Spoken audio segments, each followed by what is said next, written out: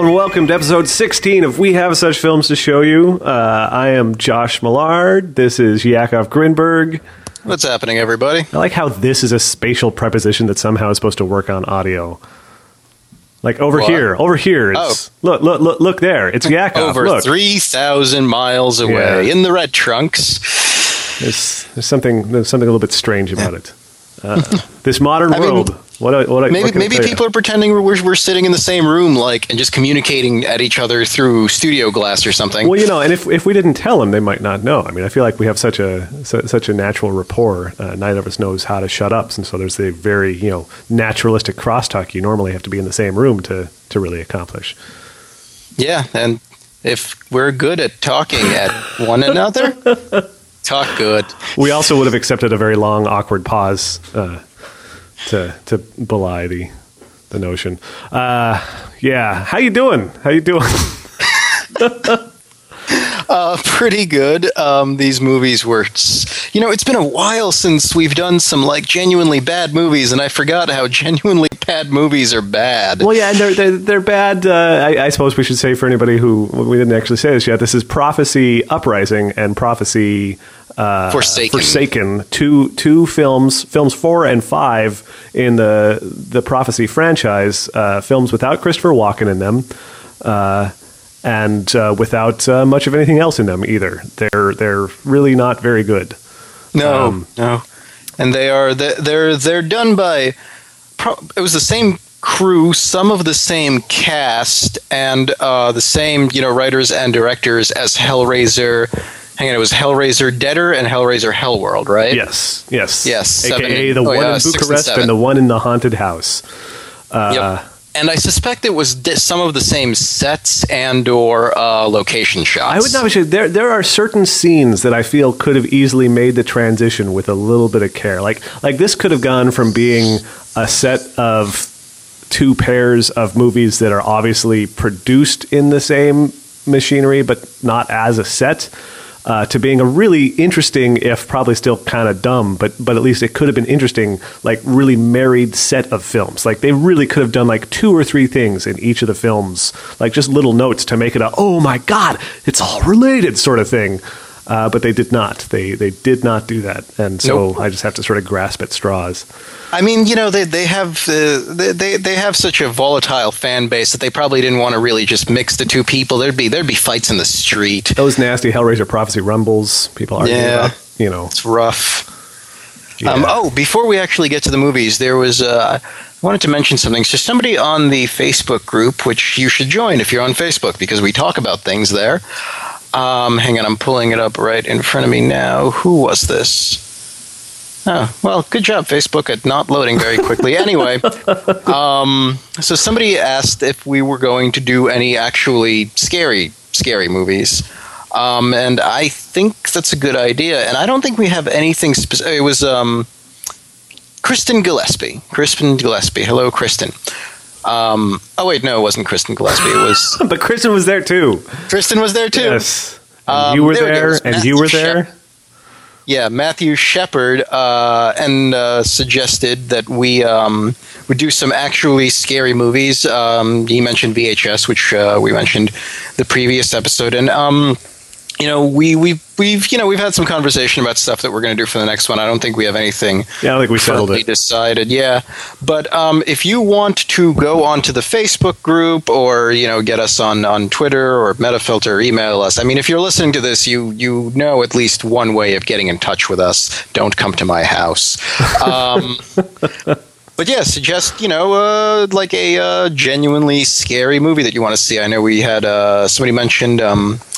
Somebody on Twitter, I think, mentioned Poltergeist. House of the Devil is the one that Kristen Gillespie mentioned. But yeah, so just drop us a line. Let us know, a movie that actually scares the crap out of you. And then I'd be curious to see, what people are thinking of there too. Because I mean, I understand the suggestion, and I will say yes. By and large, we have not been picking movies based on their capacity to genuinely provide scares. But at the same time, scary movie is kind of a tricky subjective thing because I mean, there are certainly movies that want to be scary and affect startlement, but that aren't really very good scary movies.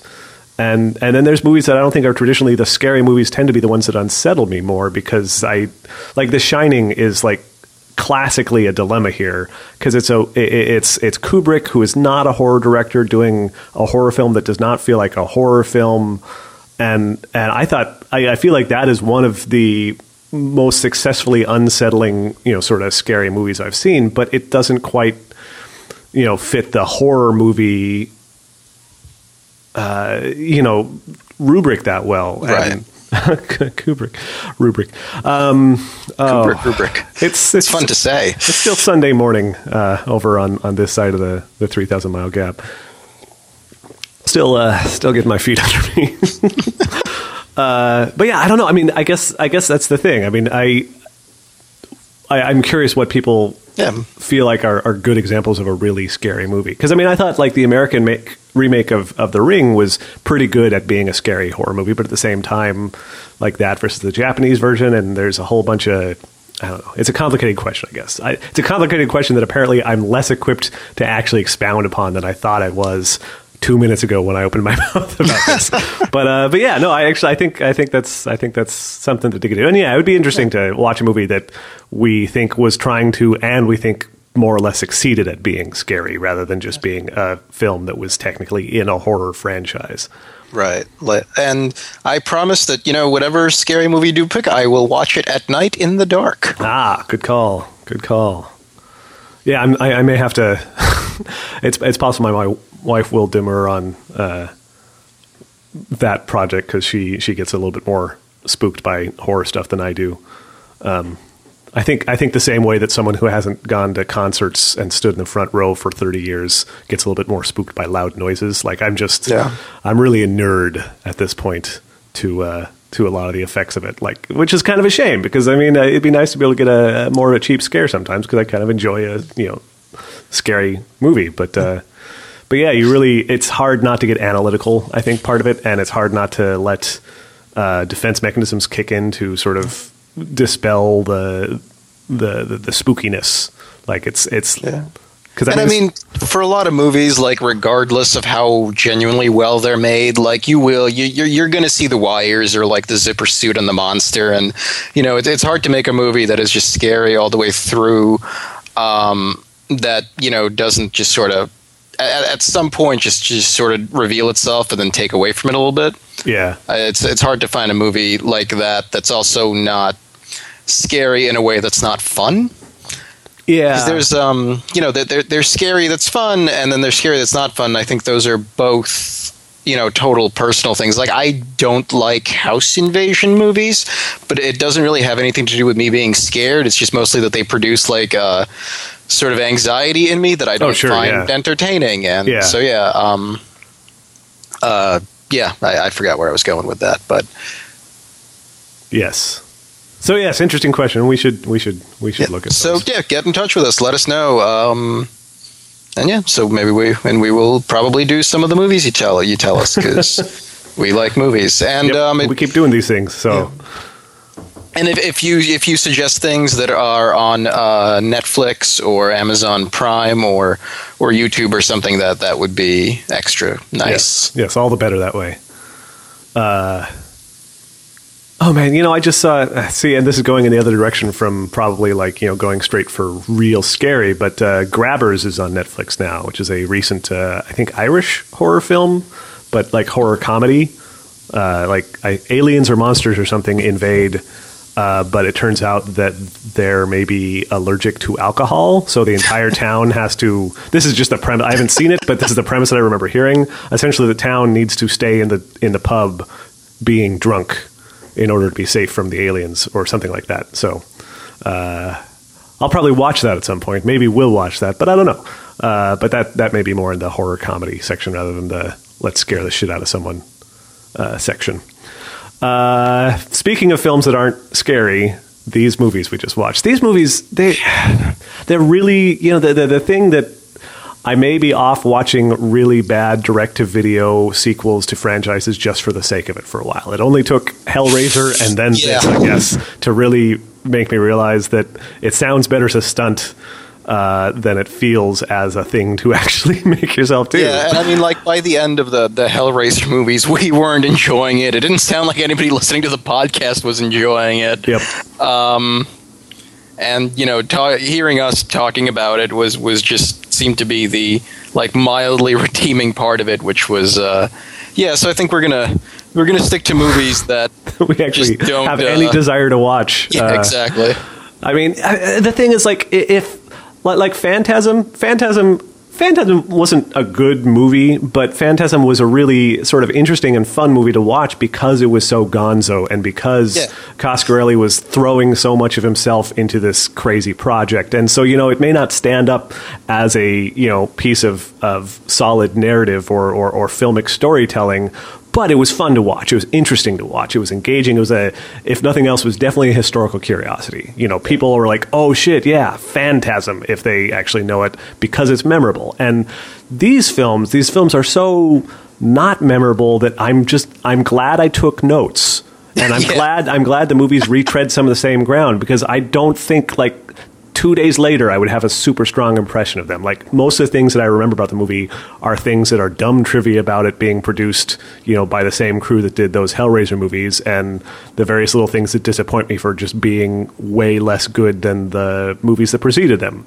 And it's not like the first three Prophecy films were fantastic films or anything, but they had something. They had some character. There's a certain je ne sais quoi. Yeah. Even when Christopher Walken was clearly phoning it in, you still had Walken in your movie. You exactly. Know, that's a lot more. That's something most movies don't have. Now, I do want to go on. Oh yeah, you said that just as I took a drink of water. No, please talk. You're a ventriloquist act ever. I was going to say, just, you know, I don't mean to impugn Joel Swanson and what's his name, Gregory Walden's. Gregory Walden did the characters. John Sullivan, John Sullivan's writing and Joel Swanson's directing here. But these movies are. I suspect the only reason there's two of them is because people had to buy 2 DVDs at the horror convention instead of just one. Or rent 2 DVDs instead of just one, because this is just honestly one shitty 3-hour movie. Well, I think there must be a lot of startup cost as part of the thing. So if you're really looking at churning stuff out, bang for the buck, then why not shoot 2 movies instead of just one movie while you've got everything set up? Plus, the second movie is so. And if you're shooting 2 movies, why not just shoot 4? Yeah. I feel like it's really weird. These are both like lousy direct-to-video movies with not much going for them, but I still feel like there's a stark comparison between Uprising and Forsaken, which turns out that's the order you're supposed to watch them in, not the order I watch them in, which probably I really kind of wonder if we're going to have somewhat different impressions of some of the aspects of this because we watched these in opposite order. We were talking about this while we were getting our stuff together before the podcast, but, you know, I think we both just, like, the first movie that we watched, regardless of which of the 2 it was just like, all right, and then the second one was a trial, and so I think from that aspect, you might remember more of the second one than I do, and vice versa. Well, I was playing Cookie Clicker the entire time. Which I will say, okay, so my feeling is that the first one, Uprising, with Sean Pertwee, son of a doctor, was definitely the better of the 2 films. Wait, I'm sorry, Doctor Who? Yeah, no, yes. That was beautiful stuff there. Internet comedy, people.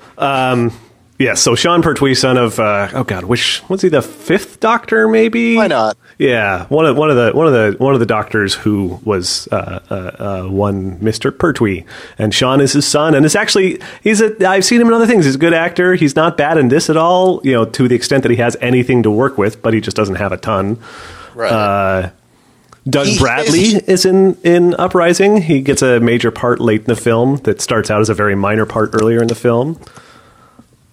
Yeah, and we got Carrie Werr from Hellraiser Deader playing a very, very different character, and it's, you know, if you watch Hellraiser Deader as we forced ourselves to do. You watch her in that movie, and wait, it's Carrie Werner, right? Yeah, Carrie Werner. Yeah. So you watch her in that movie, and you're like, hey, she's actually, she's not doing a terrible job with this character. She's using what she has to work with. And then you watch this movie, it's like, okay, so she doesn't have a lot of range. Apparently, she can do because in these two, she did not. I have no idea who her character was. Her motivations were vague to the point of being bizarre. She was really kind of a backstory character, but the backstory wasn't told super well. It's a weird thing. Okay, yeah, because they set her up. It really feels like this should have been like 5 and 6 and 4 would have had her in it, because she's just the Uprising. The first one just opens. She's already like working at the monastery or whatever it is, and we have no idea how she got there. I mean, maybe she stopped taking her medication and ended up in Bucharest or wherever this or something. Took place in Bucharest, right? Yeah. Apparently so. I mean, everybody's speaking Romanian.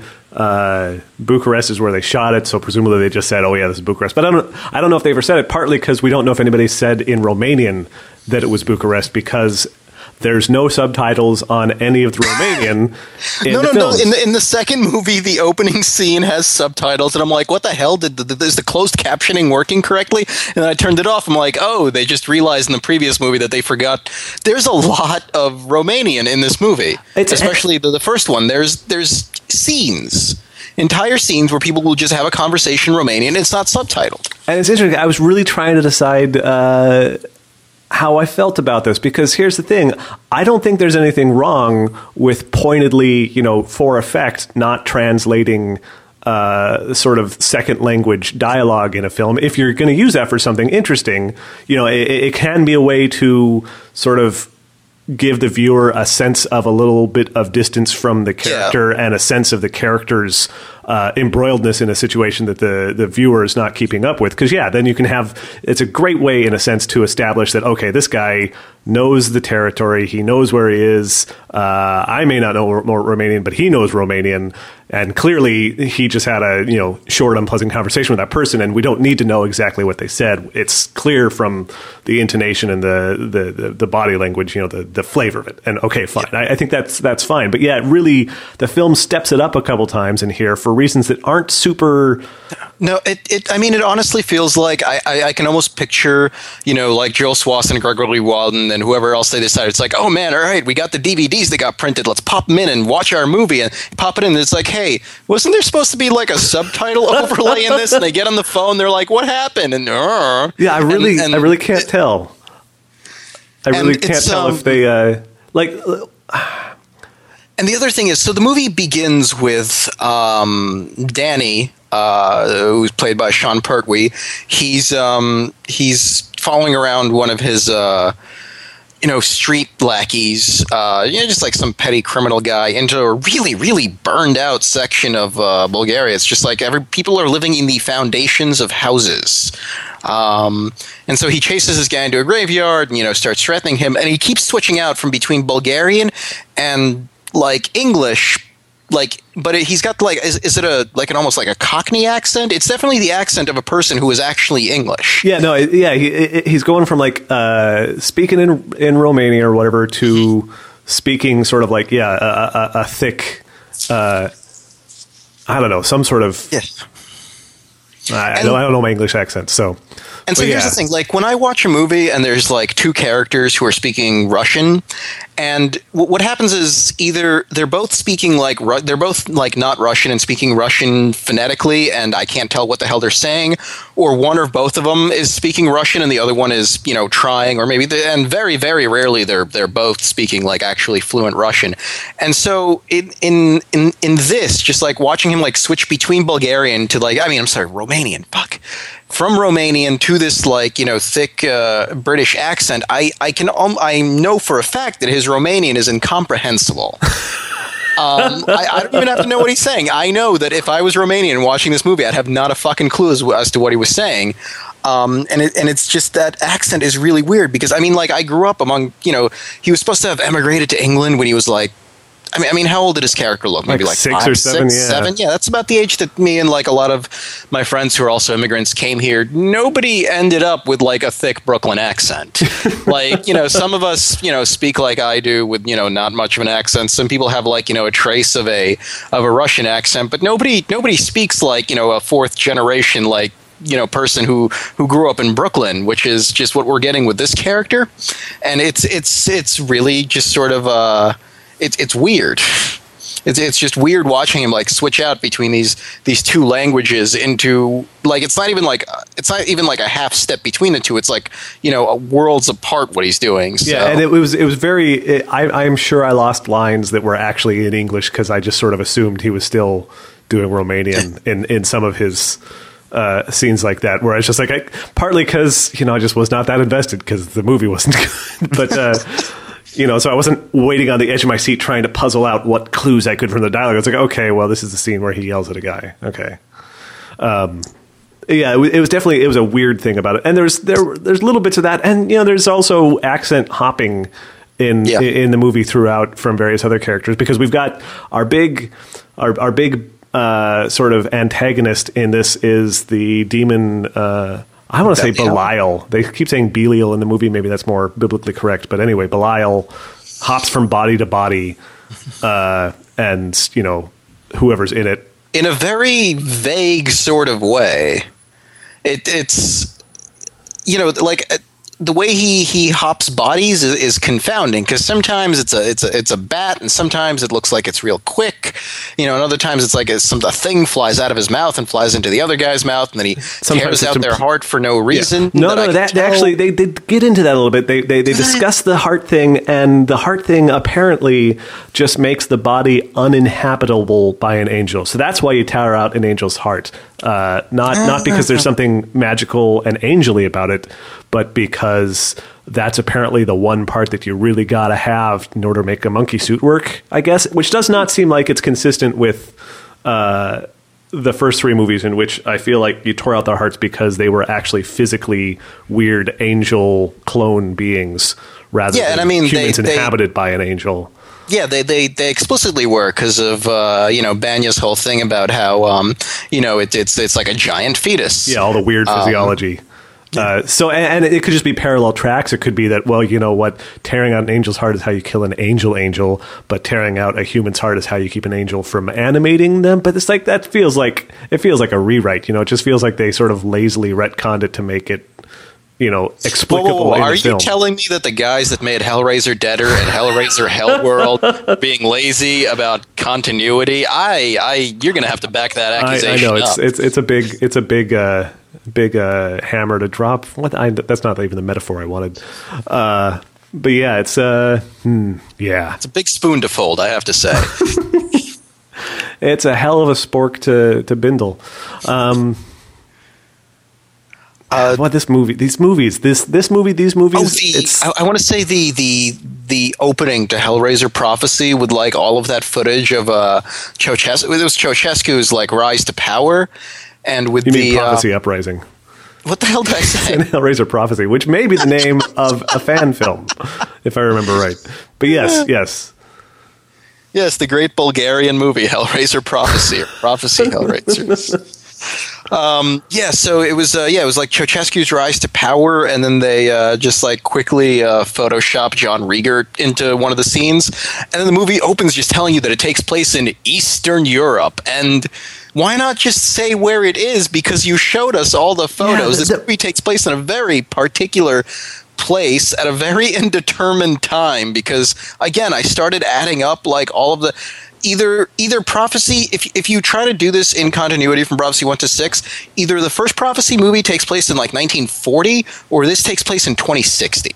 Well, here's the thing, because like, is there any reason to have a sense of timing between these 2 films and the previous 3? Is it like what's the thing that has to have happened earlier in the other ones before these ones, for example? Simon dies, doesn't he? Well, here's the thing. Simon's a weird holographic angel in these 2, but maybe he's just making a phone call, and that's independent of his whole... Because, I mean, I don't know. Simon dies, but then again, so does Gabriel in the That's first true. film, and then Gabriel's back from hell in the second one, and so it's never made super clear exactly if an angel dying is actually an angel dying, or if an angel dying is just an angel soul being on the soul substrate for a while until something else happens. Right. So I mean, maybe this happened before the first film because Simon didn't get obliterated. Or maybe this happened whenever it happened, and it doesn't matter because Simon was just making a phone call from heaven. You know, Right. I don't know. Well, the movie certainly doesn't give us any clues. That's the biggest problem. Yeah, that these really feel like they're floating, like these are weird extended universe novels that someone wrote. You know, it's sort of the feeling of like it really. It's good in a sense that it's not called like Prophecy 4 and 5 because it really doesn't make sense as 4 and 5 in a continuing narrative at all. To the extent that the first three even managed to, Right. they had some sense of coherence, or at least they had Christopher Walken. I was just blinded by by that fact. But yeah, so it is so weird. Like the film doesn't seem to know whether it wants to really aggressively frame this in terms of that bit of history, or just sort of say, this stuff. And so we get elaborate flashbacks of the fall of the regime at a very small scale. And yeah, it's very set in a time and place, and yet they kind of don't really talk about any of that. And yeah, it's weird. There's no title card really. It's odd. Maybe this is like a reboot.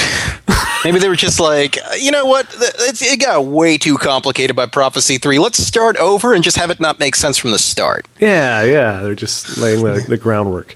I want to say, as a series that keeps rebooting at Satan, I think the guy they got to be Satan in these was good. Like I like him actually. I feel like he's vibing sort of like a low rent Benedict Cumberbatch. Almost. That's actually I wrote that down.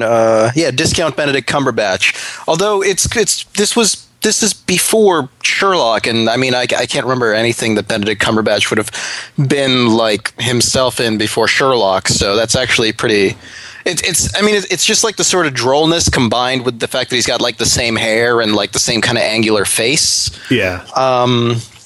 Yeah, and he was actually pretty good. I felt like it really sucked that he wasn't in more of the second movie because he made most of the first movie watchable. Yeah, like he was him and Sean Pertwee I enjoyed watching. They were both fun.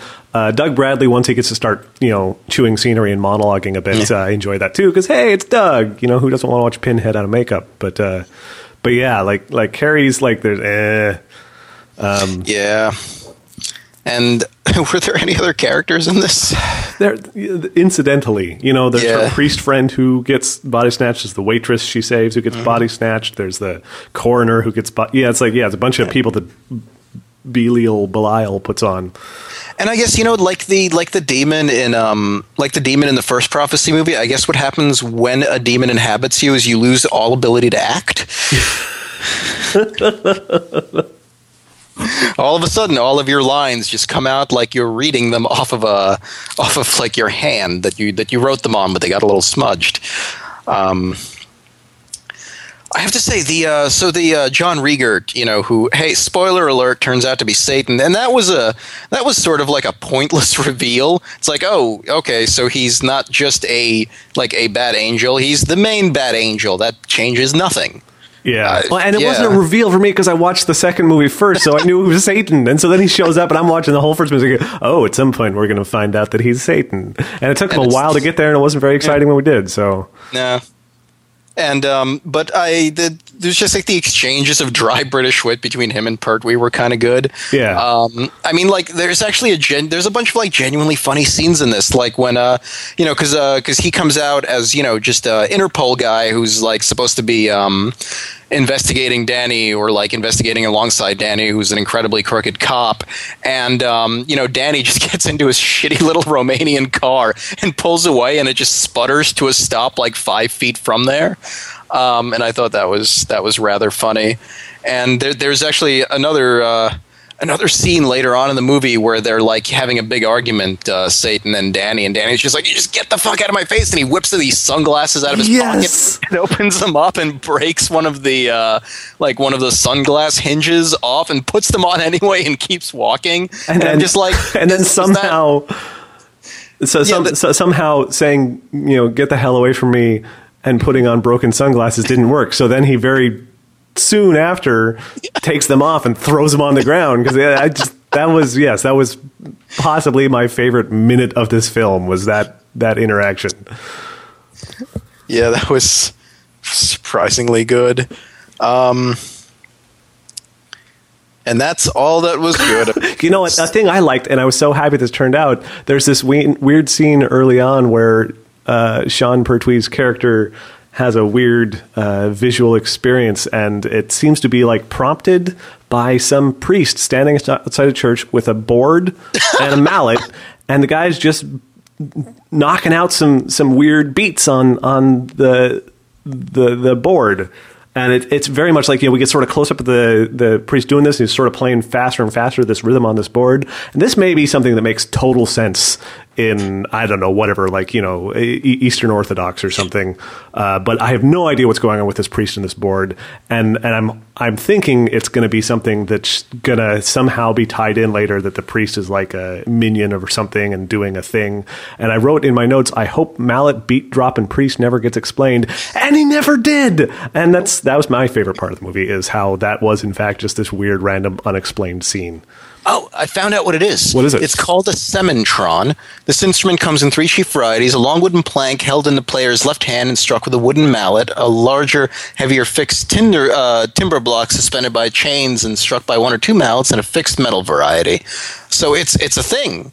It's called a sementron. Excellent. Okay, well then it's just another little bit of, let's throw in some culture, but not grounded in anything. Yeah. So, and in Russian it's called a bila, which just means the thing you hit, or like the hit thing.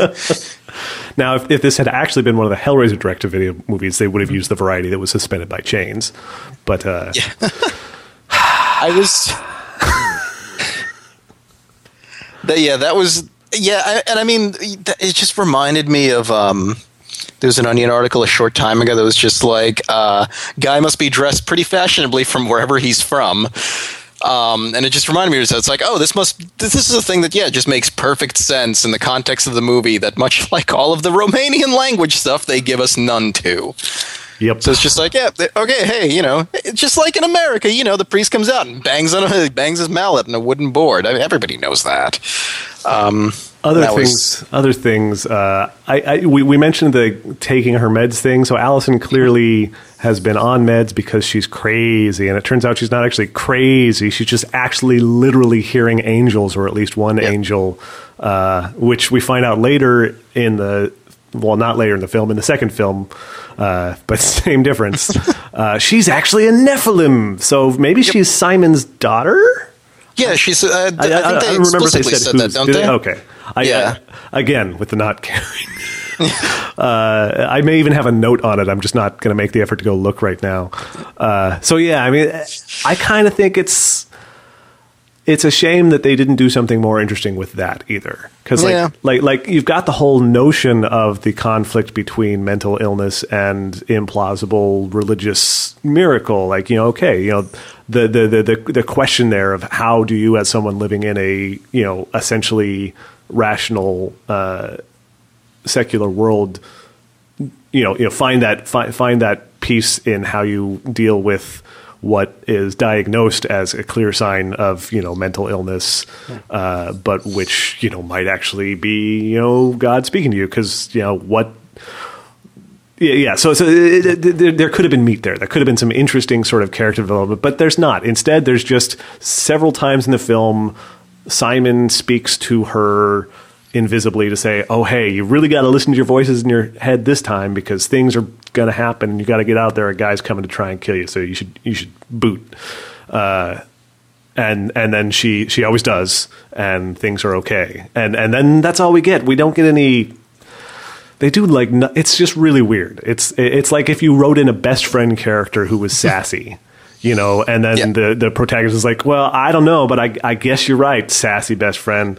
I'll get out of here. But then we never acknowledge the weirdness of the sassy best friend being like a fluorescent pink skeleton who's 6 inches tall or something. It's just like it. I don't know. It's almost like we're supposed to just give this credit because if we're watching direct-to-video prophecy sequels, we've already bought that there's angels, so we shouldn't have to watch the character actually process that. It felt very fucking lazy. So that was a thing. Yep. Callbacks, they did bring back eye licking. They did bring back eye licking as a way to see the last thing that a person saw before they died. And Belial, this was only happened when I assume it's a he, when he was in the waitress's body that she was like perpetually sucking on her finger. Yeah, okay, so the first time she did it almost looked like she was trying to feel the wind to figure out where she should go, was what I was thinking. And then she kills Joel Swasson's wife by poking her. Was that what? Yeah, pokes her in the mouth. Yeah, and apparently that poisons her to death. Or did that transfer the no, because wait, no, that was just a murder. Yeah, she just straight up murdered her. And yeah, so it seems like it's just the finger sucking is a thing. And I really thought, I was trying to figure out, okay, this is sort of dumb and conspicuous gimmickiness. I guess, angels have weird affectations. So, we got to have a weird affectation, right? We had the shushing and whatnot from Walken and Simon and so, okay, maybe that's just this. And then I was thinking, okay, we've got this person jumping from skin suit to skin suit. So far, we've seen it every time it happened, basically. But maybe what we're doing is setting up the finger in the mouth thing so that later in the film we'll lose track of who they are, and then the reveal will come with a little bit of a finger second, so it can be like a audience tell even before the characters know what's going on. And then they totally didn't do that, so maybe that was the plan and they forgot. Maybe they cut a scene where that was in there or something. Because they do the you lose track of who it is thing a bit, but not really by much. It's never really a mystery, and yeah, it's always resolved by whoever it is beginning to, be very obviously, Belial in overt act and spoken word. So yeah, I don't know what the hell they were going for with that. So Doug Bradley's character is introduced as like so Riegert and Danny are investigating something in a house. Was it like his lackey's like dead body or something? And these two cops show up, and one of them's Doug Bradley, and one of them's like some big Romanian guy. And the big Romanian guy says, it's like, we're officers, like Romanian names, but you call us Laurel Hardy. Everybody else does. And then they never comes up again, except they will, from that point on, later on in the movie when, Doug Bradley's character, who's always referred to as Laurel, comes back, like it's the it's the detective everybody calls Laurel, and nobody calls him Laurel. The only time he was referred to that is when the other guy referred to him, which I thought was, it's like at least have I think someone does actually. I think Sean Pertwee, like he answers the phone at one point and is like, "Hey, Laurel," which is funny because it's like. I don't know. It's I think it did happen. Was that the point where he's just like run a facial recognition on John Riegert, and for some reason they have? It was like the scene in Hellraiser where the guy prints out those giant pictures of the fingerprints. Like somebody has an idea of how police work works, but they're not really sure. So it's like, run a facial recognition on this guy. I'm sure you got to have a picture of him somewhere, right? Well, if we want to talk about dumb computer stuff in this movie, there's also the part where. Sean Pertwee's cop character is plying some anonymous internet source for details on. I think that was supposed to be Banya's character. What? Oh, okay. And it was in like Hot Corner Chat or something. Yeah, that would do it. That would do it. Foreigner Chat. I had misremembered the names of our characters from the other ones, and so it was like something Joseph 55 or something. But that's right. Yeah, that was the coroner. It was Joseph 1995, and 1995 was the year the prophecy came out. Possibly. So there you go. The first thing he did when he discovered the body of an angel that then got incinerated in his morgue is set up an account on a chat. And then he never changed it. He just kept it Joseph 1995. And it was just like, is there like an international police chat thing that is very, very sparsely attended? That there's just these two guys. And so that makes sense. That actually that makes sense. That makes a little more sense than what I was imagining. I was a little bit excited as a goofy, untelegraphed tie-in. I was misremembering the name of our protagonist, fallen priest cop guy from the first movie as Joseph. And I was like, oh my God, is he IMing with an actual ghost angel in heaven? Is that what's happening? And no, I guess not. And his screen name was A Cop. It's a good. Well, he's he wants you to know that he's not wrong. Yeah. I think the one line that they do like the dun dun dun thing it was just like it's angels. It's like good angels or bad angels, and the reply is all angels are terrifying. Also, Sean Pertwee reads everything that he types. Yeah. Sometimes paraphrases, but yeah, it's like if you're going to take the time to show the chat on screen, why also have the guy read it? Like, do one or the other. Like, have him deliver the line so you can get away from us staring at the screen and reading it. But if you can just put it on screen long enough for us to read it anyway, a fucking. And I mean, someone just needs to do a supercut of people chatting while reading their chat in movies. I think we should just consider ourselves lucky that it wasn't just like a screen full of Romanian. True. And then we could have seen him like reading the Romanian but translating it out loud to himself, though. That would have been, I mean, it's just Romanian full of typos, just to match the accent, that making the actual Romanian possibly incomprehensible. I want to say one thing I liked in this movie that they did nothing with, and was like all of 1 second of it. There's this scene where Sean Pertwee's character Satan takes him over to this house that was the basement was like secret police headquarters of some sort, and torture and stuff in the basement. And so there's a bunch of flashbacks to like terrible torture and some nasty dude in glasses shooting a couple people in the head. Mm-hmm. And it turns out that that was actually Sean Pertwee's parents, who he turned in because he was being a good little... And one of Allison's parents. Yes, so Allison's mother is actually Sean's sister. Mm-hmm. And she was assumed dead, but she actually just disappeared. I don't know. I wasn't sure if she was half-sister or not. But well, I mean, because she's Nephilim. Whether or not she's really... Yeah, I guess at that point, I guess that's a fair point. We have information that he may not on that front. Right. Because he's clearly not Nephilim. I think he's pretty clearly. He's just some human duder. And the scene, in like the secret, the secret police torture room, when the guy, glasses guy, who is like made to be this like incredibly important character that only appears in flashbacks, never does anything. I don't even remember if he had a name. It was they tried to make somebody important and they failed. So all that's left is the trying. Like, it's established that this is supposed to be the head evil dude from flashbacks, but we're given nothing to work with there. And so the way he kills people is that, they're tied to a chair and they're tortured, and he's just like, all right, well, time to kill them. And he pulls out a gun and he shoots them in the head while their head is like 2 inches from a stone wall. That's not a good idea. Yeah, well, that's that's how other people in the room get shot by accident. he's a big jerk. He's not worrying about other people getting hit by ricochet.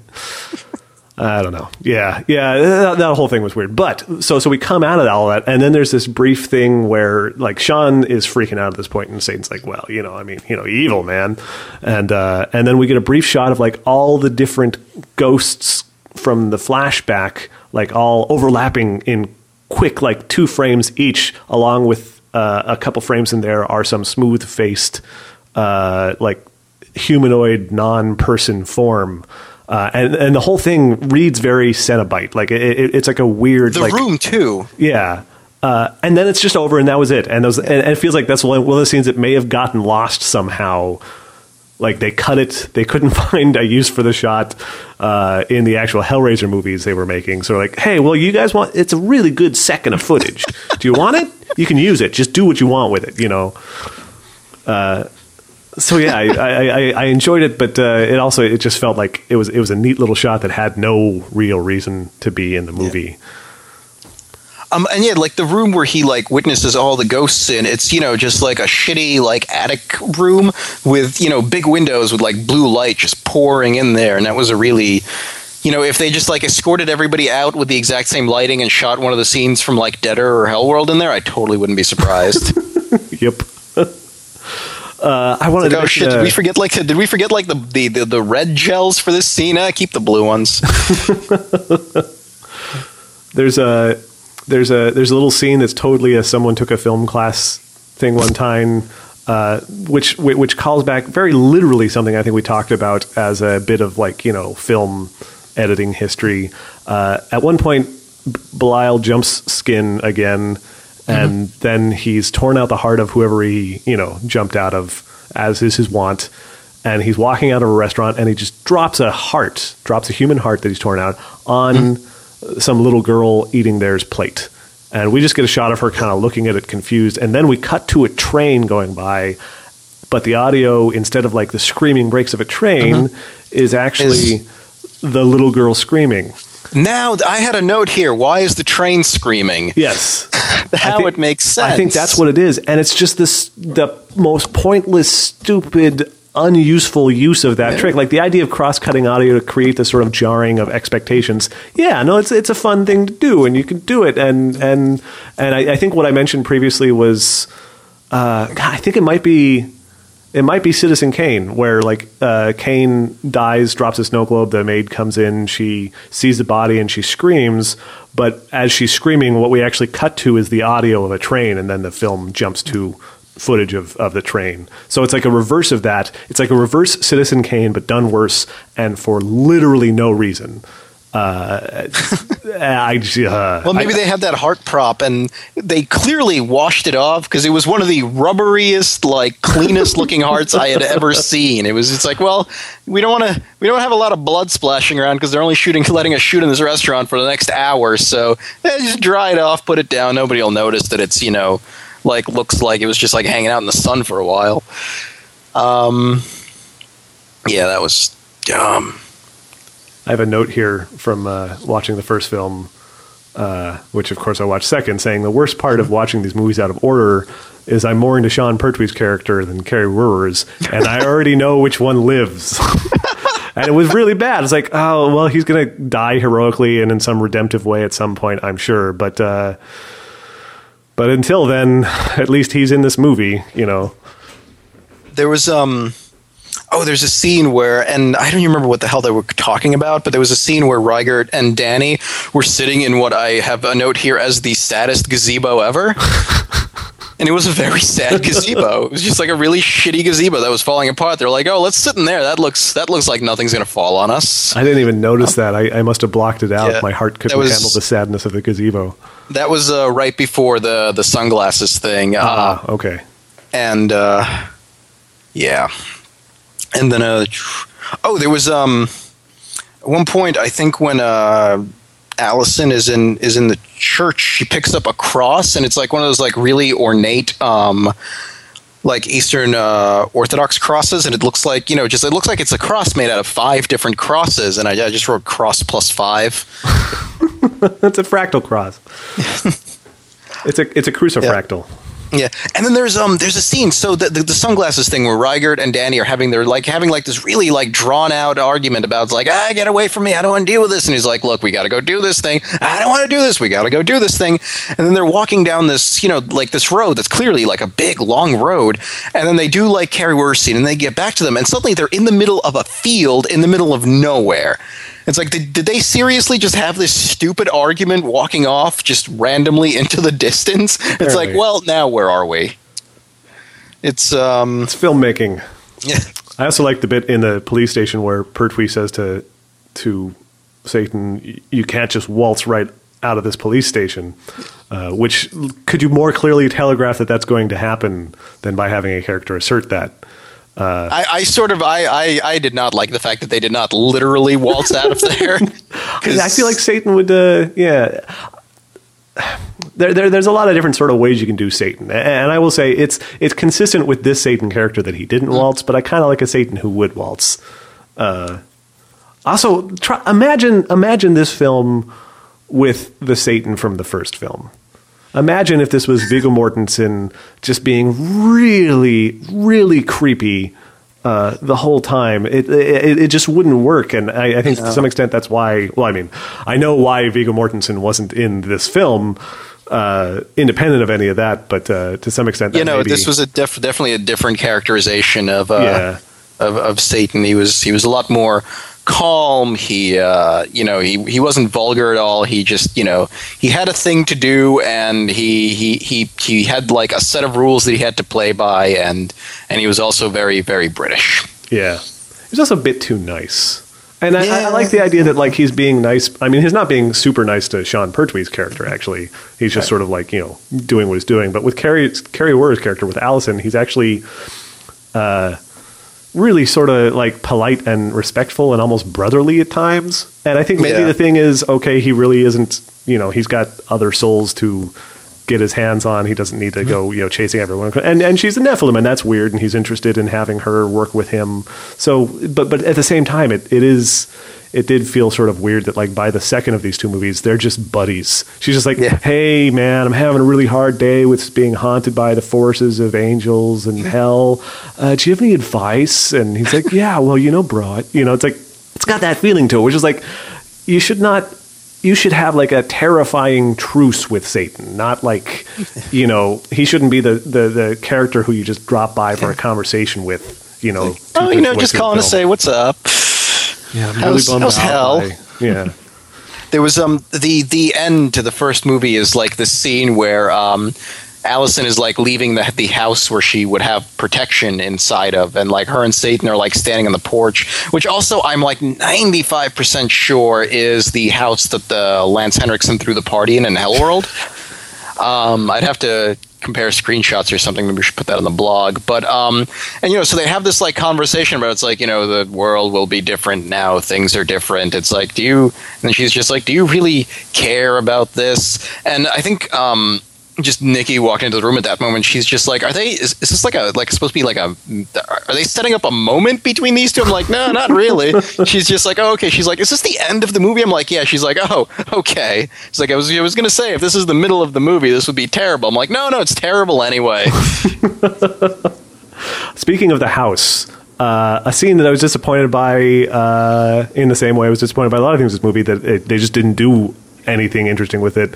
She's making a phone call asking I don't remember who she was asking about what, it doesn't matter, but she's making a phone call to someone, and then she starts doing some automatic writing while she's on the phone without realizing it. Her right hand just starts furiously sort of sketching on a piece of paper, and then she's not really very disturbed by this, is what bothers me. Like if my hand went and did some elaborate drawing or writing while I was not aware of it, I would freak the fuck out, because that's some terrifying, crazy, weird bullshit, and what the hell is going on? Instead, she just sounded a little like, Yeah, she looks down and she's just like, oh, hey, I can draw. It's like the I know Kung Fu thing in The Matrix, where he's not shocked. He's just kind of, elated with the fact. Yeah, which is fine, because, I mean, in The Matrix, the whole thing is like we're getting into this sort of like, human augmentation, and there's a lot of agency on his part. He's like excited to, be doing this thing. Whereas this should be a bolt out of the fucking blue for her, and it should be like, holy fuck.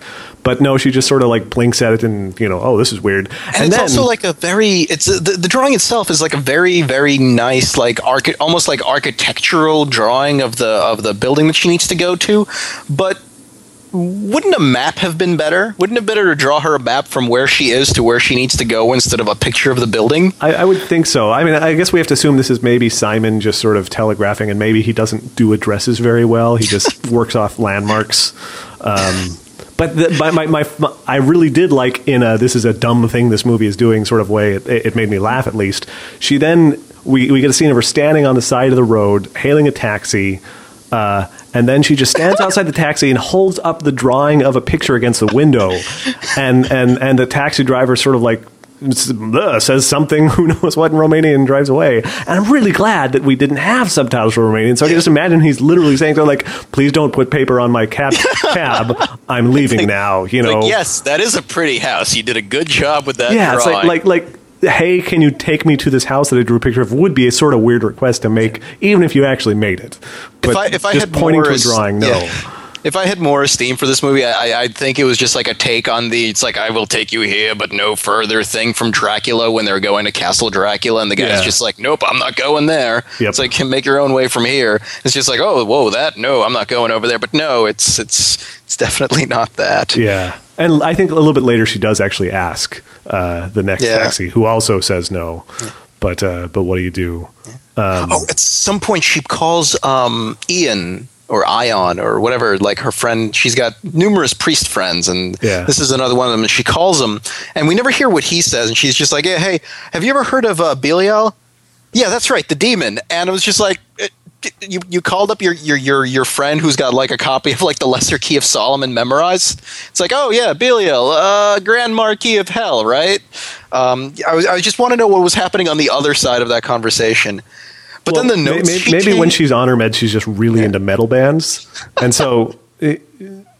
Yeah, so she was like, "Hey, what do you know about Belial?" And she's like, "I think they're touring, you know." And said, "No, the demon, you know." And then she starts taking notes over the phone, and they're like the exact same kind of like clearly trying to communicate something to the audience notes that Banya took in 3 when he was like drinking and doing all that research, and it yielded like 4 lines of text. Nephilim is it's like very bad news equals Nephilim, very bad. And it was like the same thing with this. Like the guy clearly was talking a bunch, and she wrote like 6 words down. Yep. Blah blah blah. New hell. Blah blah blah. Yeah. I was really uninvested. Like I wasn't even willing to like care at that point. I think I may have been buying some antimatter condensers for my cookie making factory. We have not yet discussed the principal MacGuffin of this movie. Oh, right, the fucking book. The book. It's a book that. Yes, it's a book in. I'm going to guess it's Greek. Clearly, it's held together. It's like an ancient book, and it writes itself. The words burn themselves into the thing, and whatever words are there, they're powerful enough to kill a guy. Because like Father Constantine, like there's this whole scene where when we're introduced to Allison, and she's just like, oh, good night, Father Constantine, and then he just like he opens up, he goes into like the back of his rectory or whatever the hell, and then he opens up a secret door, and I'm just like, come on, vampires. That whole scene where he's just like going into secret door after secret door, like he grabs a pickaxe, and I'm just like, oh, he must be fighting as a miner, I guess. And then, he opens this other thing, and then he grabs the book out of there, and then he takes it. And it was just, first of all, there was no vampires, and I was very disappointed because that whole scene was setting up a vampire. Yeah. And the other thing is that, so he's reading this, and, like, whatever he reads affects him so... And the thing is, it's just like the book in the first Prophecy movie where it's, like, giant text, and there doesn't seem to be that many pages. So whatever he read must have been maybe, like, a sentence and a half. And this sentence and a half shocked him so bad that he dropped his heart medicine and died. Yes. And maybe somebody who's listening to this can read whatever kind of Greek that was, and we'll post a screenshot and see what that thing has to say, because I want to know what it said, because they didn't translate any of his reading of it. Well, and I feel like there's 2. Well, but they do sort of translate it in the second of these films. Like we find out that it's basically saying that it's some kid named Boom, and he's got some marks on his face. But the thing is, that couldn't have been that exciting unless the guy knew the kid or something. Yeah. Like I don't know if it really makes sense to even assume that he was actually shocked by what he was reading so much as he was shocked by the fact that he was reading it. Like maybe he was just so fucking overwhelmed and panicked or affected by the evilness of it. The book never did that before? I think so, yeah. I think the book was still writing. I think you kind of had to go nudge it, or maybe it was time-based or something. Maybe it slowly revealed itself as the moment approached or something. Not because I think the film communicated this particularly well, because we're obviously fucking confused as to what the intention was, but that just feels like a system that would make any sense, because otherwise, why wouldn't he just gone down and read it before? It's like, come on, you've got a fucking secret tome of terribleness and whatnot, just go figure it out, buddy. I don't know. Yeah, I don't know. It reminded me a little bit, and this is a comparison that is unfair for me to make up and then mock because I don't think it was intended, but it feels, the whole thing felt a little bit like The Name of the Rose. You've got Wait, is that the one where Michael Douglas and what's her name are getting divorced, or is that the one where they go into the jungle and have an adventure? No, that's the Sherlock Holmes in Monk's time. I'm not right. Yeah. I was thinking of the War of the Roses, Yes. the first one. What the hell is the second I one? don't know. I didn't place the second one. But no, not the War of the Roses. This is gonna bug the hell out of me. It's like an 80s adventure movie. It takes place in a jungle. Shit. All right. Anyway, go on. Did anybody at some point in that film have to get to the choppa? No. Okay. I'll shout it out in the middle of your sentence. Don't All right. worry. Good. No, the Name of the Rose. Yeah, the film version had Sean Connery in it, and yeah, you've got like 14th century, 15th century monks, and there is some mysterious book, and people are reading it and dying, and yeah, so it just made me think of that a little bit, which is like again totally unfair, but. As an unfair comparisons go, wow, could you have two more differently engaging stories? But, oh, God. Yeah. Oh, and we should talk about this. So him going down there, this happens at the beginning of this film. This happens at the beginning of Uprising. He, after a little bit of setup, he goes down. Carrie, Allison follows him down because he drops something accidentally, and so she finds his body. And so we see him getting the book out, reading the book, being overcome while reading the prophecy, whether by evil or shock or who. Romancing the Stone. Romancing the Stone, right? Yes, yes. So anyway, this whole thing with him and the book, and he falls over, and Carrie Wer's character comes down and sees him. She's like, "Oh no!" The second movie opens with that exact same scene. Like they just reuse the footage. But I was watching this without having seen the first one, so I just assumed this was like footage, not reused footage, because they don't indicate it to be. Like I don't feel like it wasn't like last time on Prophecy. Yeah, I mean it totally is, but they didn't like signpost it at all. And so I was just trying to follow the events from like one moment to the next there, instead of from one moment to, and then an entire film goes by, and here's Allison again, and like she's still living in the same apartment in the second film too. But at this point, I kind of assumed she would go on the run if she was literally on the run from the malign forces of heaven. But apparently she just kept living in the same apartment. She just stashed the book somewhere. Yeah.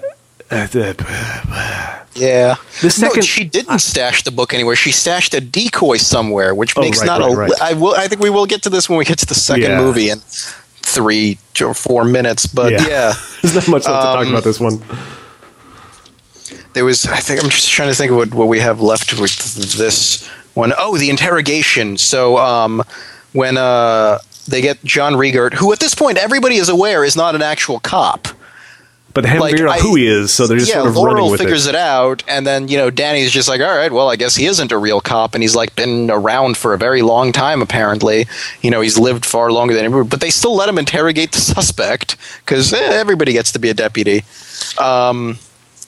It's like, have you watched Sleepy Hollow? I have not yet. You should watch Sleepy Hollow, but that's another thing where it's in the form of a procedural, but it's also a supernatural show, and they have to have all these characters familiar with the supernatural, so everybody gets deputized. It's like, here's some riot gear, why not? Anyway, so there's this interrogation scene, and it's just not a really interrogation; it's just a conversation. And it's a very vague, sort of like cryptic conversation, and it has no need to be. Because nobody knows what's going on, and at least let the audience in on this. Yeah, it's not like Satan or Belial cares about the situation. I mean, they're both sort of nakedly in a something is very weird here situation anyway. And then apparently Belial must have eaten a whole bunch of yogurt. Because Satan makes his nose bleed, and then he makes him vomit, but he just vomits this milky white stuff, and I'm pretty sure he just took in like a mouthful of yogurt with like some berries or something and just spit it right back out. Yeah. I thought that was a little like I was kind of assuming that maybe Satan was doing that, because that seems like a jerk move Satan would do to fuck with Belial, mess up his skin suit a little bit. But it was also established that the character that is currently inhabited by Belial, the priest, had nosebleeds a lot just as a priest. Like, he gets a nosebleed, and we're immediately watching this and saying, oh my God, something's up. He's got a nosebleed. It's evil. But then he's just like, oh yeah, no, I get nosebleeds. And so then later he's in the interrogation room and he gets a nosebleed, and it's like, is Satan giving a nosebleed or is he just getting a nosebleed? And then the choking thing, and it wasn't totally clear to me. I sort of wanted to read it as Satan messing with him, but I wasn't clear. Like, did you feel like there was something even clear in the film pushing that? No, other than it doesn't make sense for it to have happened, but yeah, I just assumed it was one of those horror movie things where somebody makes somebody else puke because puking is scary. Yeah. So, and then like that bat thing. That's yeah, then he vomits like up the bat. That's a special move. Yeah, he vomits up the bat. The bat flies through the window. And then, there's all sorts of commotion, and, like, there's a guy down, and, at some point in the middle of it, John Riegert has ripped out Ian's heart, and he's just like, hey, I got this heart here. Anybody got a towel? And then Laurel, his accent completely changes, and he walks away, and nobody notices. Yep. Except for Hardy. Except his partner. Who he then shoots and throws off a balcony, apparently simultaneously. Like, we see Hardy fall from a great height, like in frame. I suspect he just shot him off the balcony, because every gun in this movie is very high-powered. Well, yeah, sure, but he was really falling flat. He was falling like he'd been held up by his, arms and legs, and then carefully dropped. It's like if you shoot someone off a balcony and they stumble over, they'd be spinning and tumbling, and yeah, it was just weird. It was really odd. Yeah, but I don't think it was supposed to be odd. I think it was just shitty filmmaking. Yeah. There was a line that got a laugh from me. I wanted to say. Oh, which one? Just at one point, Pertwee and Satan are talking, and Pertwee's like, talking about blah blah blah. I have limited powers in this form. Suffice it to say, and Pertwee's like, will I ever see you in your real form? And then there's this real long pause, and then Satan's like, yes, eventually. Which because he doesn't know it's Satan yet, and even though he knows things are bad, Anyway. There was another line, and I forget why. I think it was like before the waltz line where they're just like wondering what the hell they're going to do, and Pertwee turns to Riegert, or hang on, Danny turns to let's say one character name, one actor name. That's. Hey, listeners, enjoying this? Anyway, so Danny turns to Riegert. He's just like, got any suggestions? And Riegert's like, no. And then just like, that was it. And it's like, hey, you got any ideas? No ideas. Just wait for something to happen, I guess.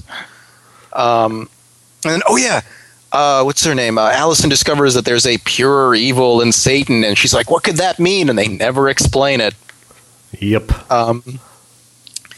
Yeah. And so somebody gets inexplicably hit by a car. But then it is explicable because it was on purpose. Yeah, it's inexplicable to Allison. Yeah, and it's also inexplicable to Pertwee that Satan then wants them to follow that taxi. Like he didn't know.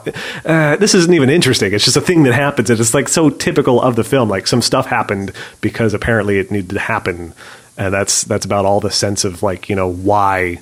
There is. But there was a scene where Doug Bradley got to run along screaming and growling and then getting hit by a car, so that was kind of fun. And I don't understand why Riegert didn't just turn to Danny when they had, Laurel on the hood of the car being like, hey, can you just get out and shoot him in the head? Yeah. Well, I mean, the nice thing is if he's still Laurel, then he's, on foot and known, I guess, so that's handy.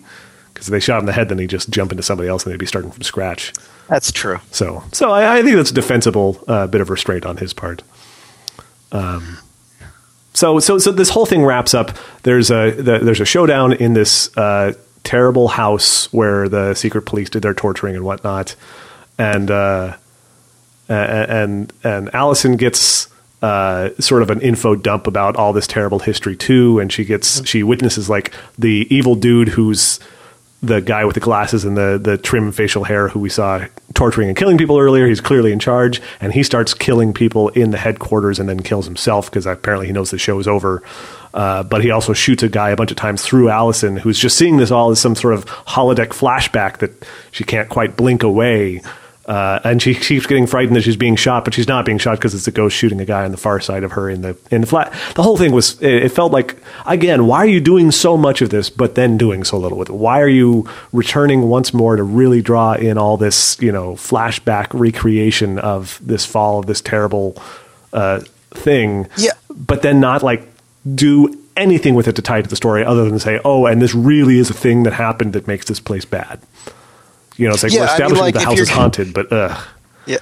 And it's like a really, it's sort of like just like tying in a random Holocaust story into your shitty horror movie.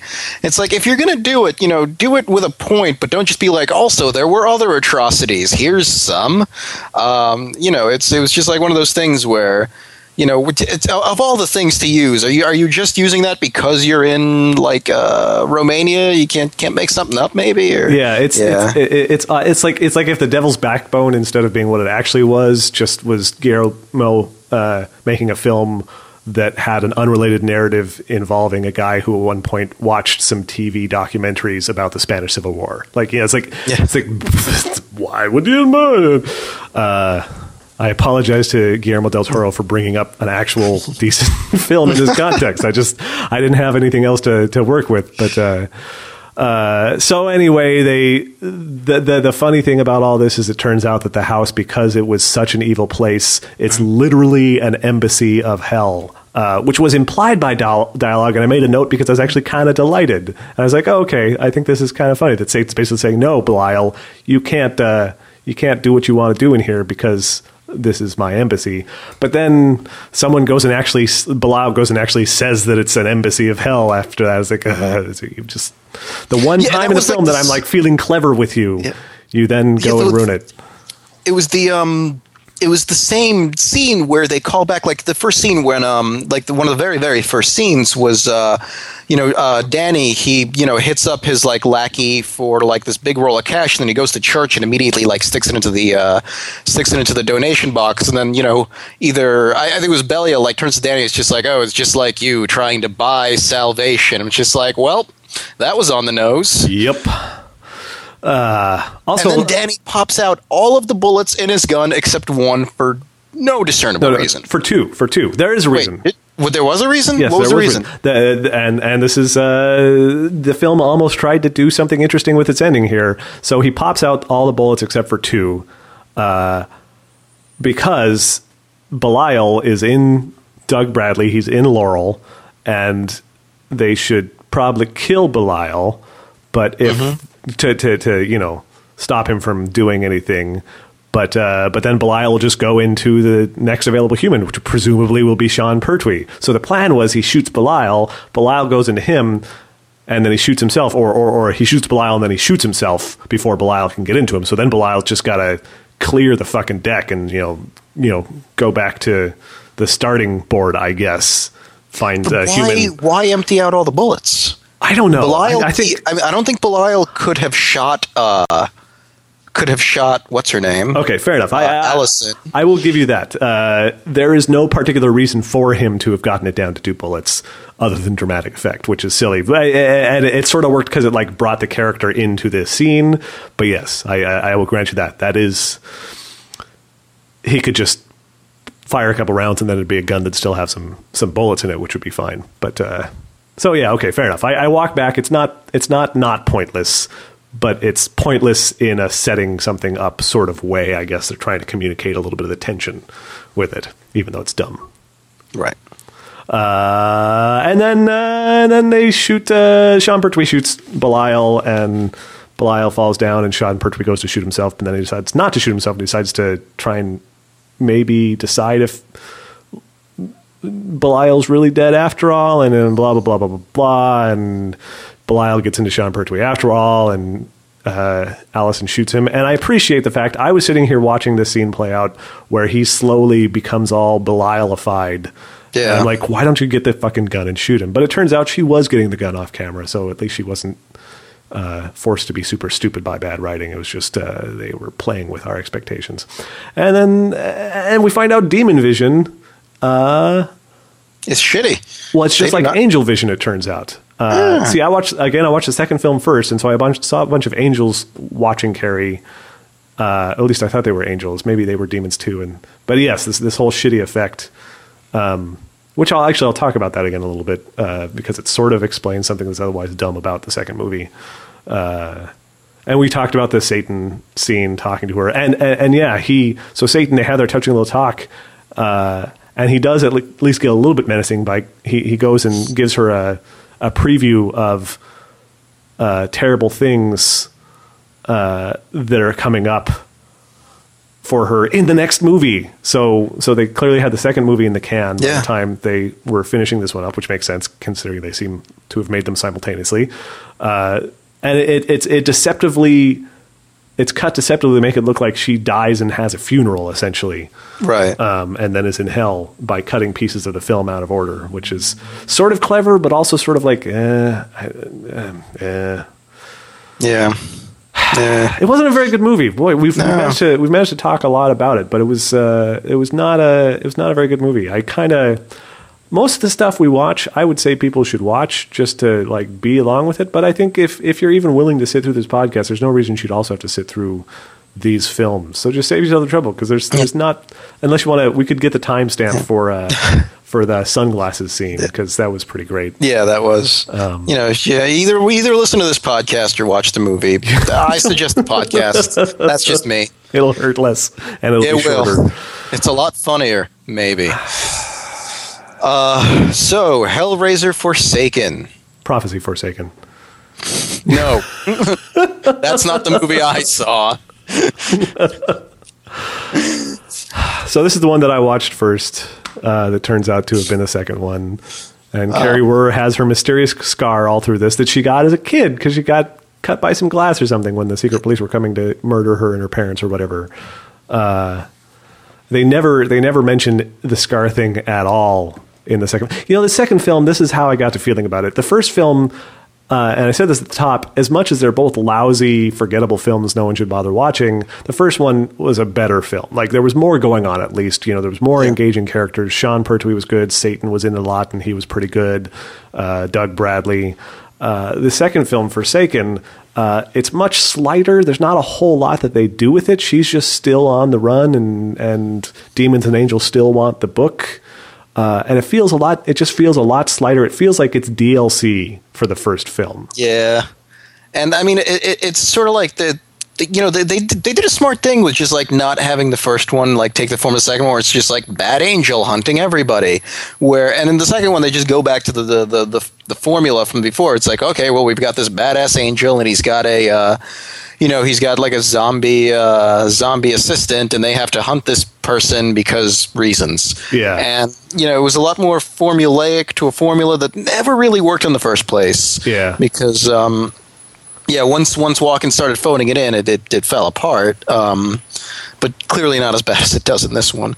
But we have a new little girl named Maria, and it once again opens like Prophecy 3 did, with somebody dying in a crucifixion pose. After playing with a basketball. Little girl playing with a basketball, which is like the least menacing thing in the world to see when you're trying to set up something super weird and creepy, and then bouncing a basketball. Yeah. And Satan tells her to walk in front of a bus just so she can deliver a message to Allison later on. And I didn't know it was Satan at this point. I was just like some guy who's clearly some sort of angel or demon because we're watching a prophecy movie. But yes, did not know it was actually her old friend Satan doing this nasty thing. Yeah. And yeah. So we get a dude in a beanie who's like a professional hitman, and he's working for an angel named Stark. I think it was Stark. Yeah, it was Stark. Why did they give up like the biblical thing? I don't know. Yeah, I sort of assumed that I didn't hear it right because that just seemed. But I don't know. Maybe Stark actually has some sort of weird biblical roots we don't know about. So yeah, he's going to commit suicide, and then Stark talks him out of it. But then he talks himself back into it and kills himself, and then Stark just brings him back to life anyway because, hey, that's what they do. They're, we need our helper monkeys because sometimes killing them doesn't kill them. This was like a rehash of a scene from, Prophecy 2 when they're in the diner and the girl turns the gun on herself? Yeah, Brittany Murphy. Rest in peace. Turns out she was murdered. Did you read about that? Yeah, I saw. Yeah, like she was like killed. Someone like snuck her rat poison. Maybe is what actually happened. So that's fucked up. Crazy. That's more interesting than this movie. Yeah.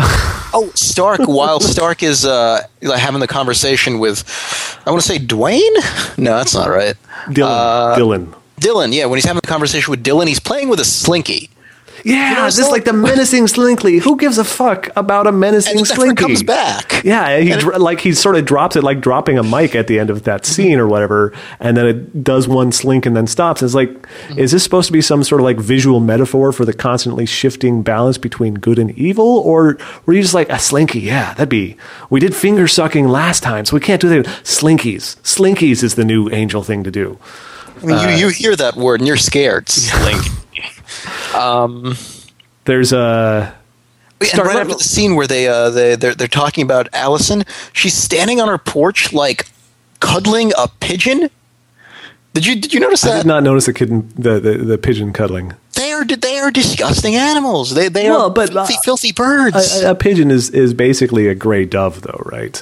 So a gray dove covered in filth. Well, and hey, okay, check this.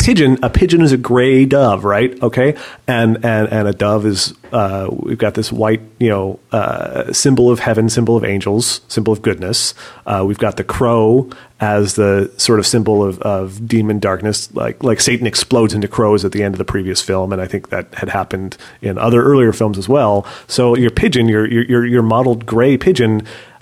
Maybe that's sort of like expressing the duality, the moral ambiguity of the situation, her strange state as a Nephilim. So the pigeon becomes her sort of familiar as this thing in between. Yeah.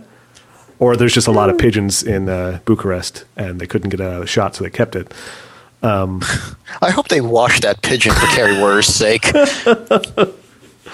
I do want to talk a little bit about our stalker angel Stark. Because I will say his character is not good. The movie doesn't do anything good with it. It's just like let's have a menacing angel, like you say. It's the same formula and not interesting this time. But Tony I do Todd's like performance totally wasted. Yes, he's an all right actor. Yeah, the guy can act, and I appreciate that in the absence of anything to work with or anything interesting to be able to do, he did just like chew scenery as hard as he could. Yeah. Like he growled as much as he could, and he stood menacing, and I appreciate he gave his all for this. And his very last scene, he's clenched fists screaming at the sky. Just going for it. It's like, all right, I'll do this movie if you pay me this much money, and I can have one of those scenes where the camera looks down on me while I scream madly into the sky with clenched, outstretched fists. Okay. Yep. Done. There's Stark trashes Carrie's apartment looking for her secret book of prophecies. Mm-hmm. And then he stops after trashing her apartment a bunch and clearly smells the thing and punches a hole in the wall to get it. Why didn't he just smell first? Like, he seems like he's like... Maybe he was still recharging his powers from smelling to have to get to that apartment? Oh, maybe. So he just needed to let the nose reset, and so he's like, well, I may as well do it the old-fashioned way in the meantime. Yeah. I don't know. So then he smells and he sees this poster and he rips off the poster and he's just like, stupid monkey or whatever. He punches through the wall, grabs the book out of there, which is in like this plastic bag, takes it out, opens it up, and there's like a pornographic a newspaper ad, like an escort ad, and he flings it aside, but it turns out the entire book is full of it. It was a decoy that she put there, that she created this decoy inside the cover of this book while taking out the inside, stuffed it with, pornographic newsletters, stuck it in a plastic bag, hollowed out a part of her wall, or at least cracked open a part of her wall, stuck it in there, respackled the wall, put wallpaper back on to delay this guy for, I'm going to say, 15 seconds. Yeah. It's, I don't know. It's like that scene where, there's a scene in The Simpsons when I think Homer is just like on Mr. Burns' property. He's not supposed to be there, and he's getting chased by guard dog. He's like, I've got the perfect thing that'll stop him. And he gets like these like series of hot dog links out and chucks it at the dogs, and one of them just just jumps, takes it out of the sky, and just continues running while eating it. It was like that. So somebody sprays perfume in their face in this one. Yes, that was when they're in nice. The prostitute's apartment. Nice when we had that. Dylan. Yeah, Dylan needs to. So Dylan decides to be on Allison's side after, I'm going to say, 15 to 20 seconds of convincing. He's just like, tell me one reason I should keep you alive. She's just like, it's human life. Or no. It was before that. She was like, it's a human life. It doesn't. It's like I have a life. I don't need a reason. I'm just like, that's probably not the right answer. Yeah, I think a hitman has probably thought a little bit about human life. Yeah, up to that point. Or maybe that's how you get in the hitman business. You just really don't think it through. It's like, hey, will you kill that guy for me? I'll give you money. Oh, I don't see any problems with that. Yeah. Oh, wait a second. I killed a guy. Oh, what was I thinking? I thought I was just supposed to hit him. That's the name of the job. I didn't think he was dead. I thought he just fell down for effect. I was like, man, I'm getting paid too much for this. I could go do community theater for free. Kill people there. Yeah, so at one point, like, he mentions, like, the whole Jacob and wrestling an angel thing, and he's just like, it's like, right, Jacob wrestled an angel for, a day and a night, I just gotta hold him off for, like, an hour or something, and then, like, later, she comes back to this conversation, he's just like, yeah, a hitman quoting scripture, it's not the kind of thing you hear about every day, unless you've ever seen a movie with a hitman in it. There was so they're hiding from, so he goes through this entire, I didn't write it down because it didn't end up mattering, but he goes through, he was just like, you're being chased by I don't know, whatever the hell, some sort of angels, like goons, one of the categories of angels. It was like holy goons. Yeah, and then he just like quickly goes through this entire hierarchy, and they never deal with it again. They never go back to it again. I doubt she remembered it. But yeah, so he's got to disguise her, so they break into the apartment of this prostitute that I guess Dylan knows, and he steals her medication for iron and her perfume, which he sprays in his face first. Like, he does the same thing that girl in Hellworld did, which was like, instead of aiming it in the air and stepping into it or spraying on the wrist, he sprays it directly at himself. It's possible it's literally the same shot from two different camera angles. It's... She just looked really different under that light, and they just made it work. And the prostitute's very angry. And first, this is like the one and only time I think we've seen a full frontal nudity shot in any of these movies. We get gratuitous sex and gratuitous nudity here. And they definitely did not cut when, like, finally he was just like, all right, I'll leave. And then she turns to the camera to, like, go back, and, like, her John is on the floor bleeding, and she's clearly cracking a smile, and I'm just like, no, you're supposed to cut when they break character. That's not supposed to be in the movie. I just choose to believe that that's actually how the character felt. She's like, man, that was fucked up, but I don't like this guy anyway, and whatever. So he's just like, give me your blonde wig, and then he takes her perfume medication to disguise Alice, and he's just like, wear this perfume so the angels can't smell you, and take this iron medication because it changes the, put on this wig and take this iron medication because it changes like the flavor of your blood. What he doesn't tell her, though, is that if you take a lot of iron supplements, you will be constipated for days. my wife mentioned the exact same thing, and the film never does anything with this, unfortunately, but maybe it doesn't. Maybe there's an easy dodge because she's a Nephilim. Maybe she's just got a different sort of digestive She's never tract. Pooped. It's never been explained. She doesn't. It's never come up because, like, she always just thought people were making a weird, gross joke about pooping. She's never pooped in her life. She was a weird kid. That's how her brother knew to turn them in, that they were subversives because she didn't poop, and he knew that must not be okay with the secret police. So every time somebody makes a girls don't poop joke, she's just like, yeah.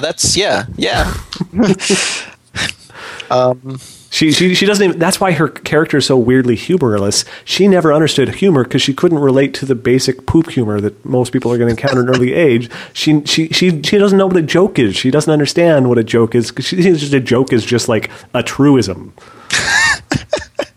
So when someone says, "Oh, I'm just joking," she thinks they're saying, "Oh, I'm just making a statement about the reality of the world."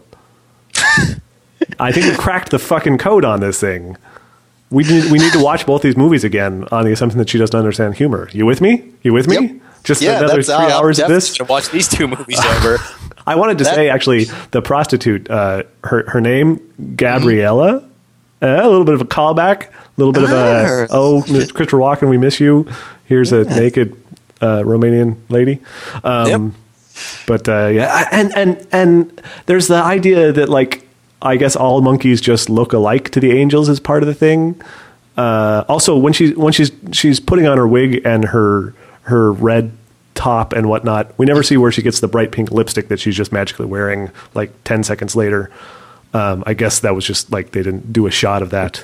It was inside the wig. Yeah. But the wig is really bad. It's like a really bad wig. And I feel like if I was on the prowl for a human in a pretty specific area, I might notice. But I don't know. Angels are just, they really don't know what we look like. And they do, I guess I'm willing to buy this, they do have really shitty vision, apparently. Like, angel vision looks super weird. I could see it's like, it's all blue and washed out, and okay, maybe they can't really that's tell. why they fight the way they do. Oh, they're just like, they're actually really crappy vision. They just bumping into each other is the most reliable. Exactly. They want to get up close. They can sort of, because the scene where Allison and Stark are in the same scene, you know, like he shows up in her house and she's sitting in a chair and he's like trying to scare her, so he grabs her, the entire chair that she's sitting on, and pushes that against the wall, and I'm just like, so close. Maybe it's just that's all. Yeah, that was pretty on target for an angel. They're like Tyrannosauruses. Their vision is based on movement. You know. You have to stay very still. The slightly weird facial tics we see, it's actually more like a pigeon or a chicken, like moving their head to get depth perception. Or a snake sticking out its tongue. Yeah, exactly. Jeez. What else? Yeah. Oh, there's a thing about how you kill angels. Dylan's talking about how you kill angels by shooting them in the third eye, the one that they see God with. Which is weird because we already had the heart thing established, and he doesn't mention the heart, but he mentions the shooting the thing. But how did that never happen before? And And then I think it pretty much goes like I'm sure someone gets shot, and I just don't even remember it now at this point. But no. What happens is she doesn't get shot in the head. Oh. Dylan explicitly does not shoot her in the head as instructed. He shoots her in the body because he knows it won't kill her. Oh, and he knows that, or at least suspects that something's going on there. Okay. So that's why it came up, maybe. Yeah.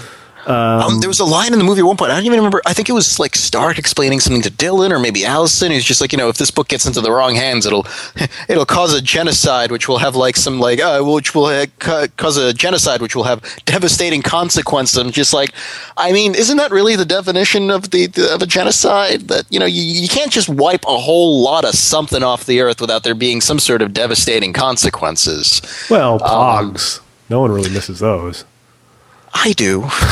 You insensitive bastard. It's just Pog Joke Week. Pog Joke Week. That's actually kind of Pog Joke Week. Pog Joke Week? Yeah, 10 times fast. Do it. Pog Joke Week. Pog Joke Week. Pog Joke Week. It's a motherfucker. Yeah. But yes. Do you remember it'd be angel food cake joke? Because I wrote down angel food cake in quotes, but now I don't remember what the joke was. No. So Satan like eats a Twinkie, or talks about eating a Twinkie, and then I think Allison was like, this must be when she goes to visit him at the house. Allison's like, maybe it's the angel food cake, and he's like, God forbid. Because it's angel food cake and it's Satan and yeah, God has forbidden him from eating anything with the word angel in it. No angel hair pasta, no angel food cake. So he's actually pretty what other there food has the word angel in it? Angel hair pasta. Did you just say that? Yes. I got distracted by angel dust. I was like, no, that's not a food. That's well, you can't have any angel dust either. You can't have anything named after Los Angeles. Yeah.